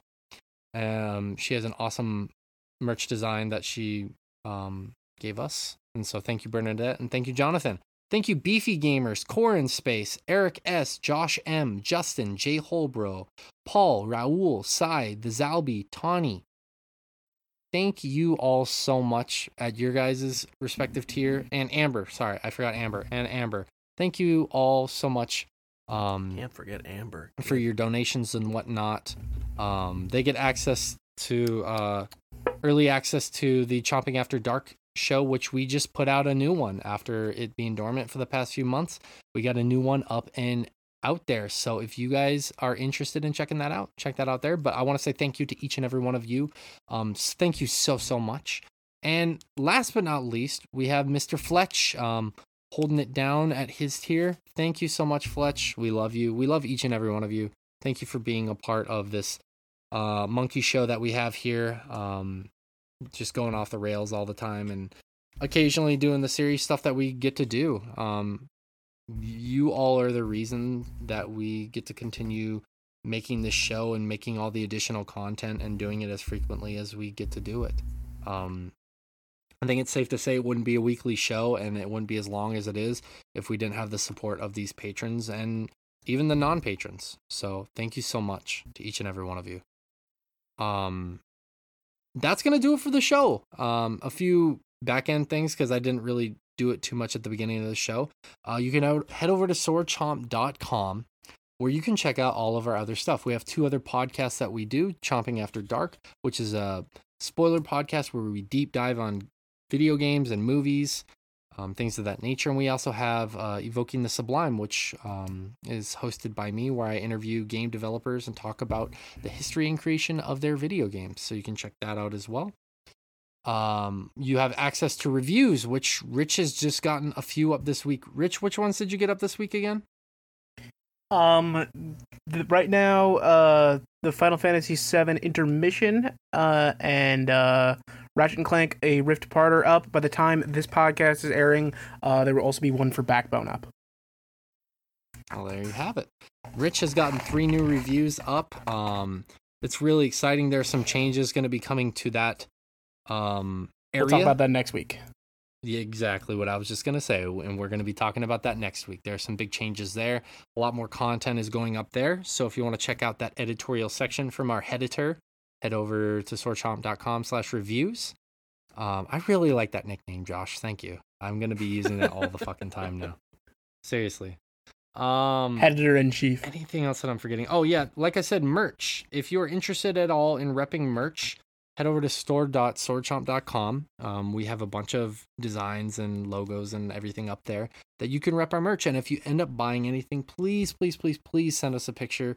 We want to feature it on the social media landscape. We want to feature it on our website, all that good jazz. I've talked about the Patreon enough. If you're interested, because we are a listener-funded show, that money goes almost exclusively back into making the show. No, actually, it completely goes back into making the show. We don't pocket any of that money. Like, it goes to what it takes to run this thing. It goes into the games we play to talk about with You guys, all the money that you put into our Patreon goes right back into the show. So we hope to be in the black by 2030. That's the goal. We're in the Vanta black right now. But no, wait, black's not the bad one, right? Black isn't the low, or it is the lowest of the low? That's the good one. Oh, it's the good one. Okay, sorry. Yeah. We're in the, what's the red? The most reddest red you guys can think of? Crimson? Sure, that's pretty red. We're hoping to get out of crimson red by 2030. But yeah, seriously, any money that anybody ever donates goes into the show, so it means the world to us. Which is why we like to do those patron shout outs at the end of the month. And last but not least, I do want to say, if all of that's overwhelming and you think I'm just here to be a part of the experience, I'm just here to listen to these guys ramble on and bullshit, the best thing you can do for us is share with your friends, anybody you think would be interested in listening to this podcast. Getting the name of Sword Chomp out there really does more for us than you can possibly know. A little behind the scenes stuff. We were closer last month than we've ever been to hitting 10,000 subscribers on our podcast. We were literally a couple hundred people away. And that's in large due to the efforts of you guys listening, but also sharing the name of Sword Chomp with other people. Seriously. So thank you if you do that already. And if you don't, please share the name out. We want to get up to 10,000 subscribers, not because we get anything out of it, but it would be a huge milestone for us. That would help us so much just to, I don't know, mentally overcome this obstacle and say we finally hit 10,000 concurrent subscribers in 1 month. That would be such a milestone for us. We've come close to it one other time a few years back. We want to say we're capable of doing that. So enough rambling on. Just thank you so much for listening and being here. If all that's overwhelming, we appreciate it. I want to say one more quick thank you to Ivan, even though he's not here, for coming on and listening to us and answering our questions and offering some wonderful insight into a topic that I think needs to be addressed more. I appreciate it. So Ivan, if you're listening to this, thank you so much. I really do appreciate you. I love you very much, my friend. I want to say thank you to Rich. Thanks again, dude. Rich the Editor, for being here from the Big Apple. I want to thank Mr. Joshua Fowler for being here from Michigan. Apple 3 a.m. From Michigan for the near future, wherever he goes to next, will be a secret. And I was Shay, your host here from Japan. We will be back with another awesome episode of the Chompcast next week. We have some big new announcements to make there, so stay tuned for that, and we will catch you next week. Thank you so much. We love you all, and take care.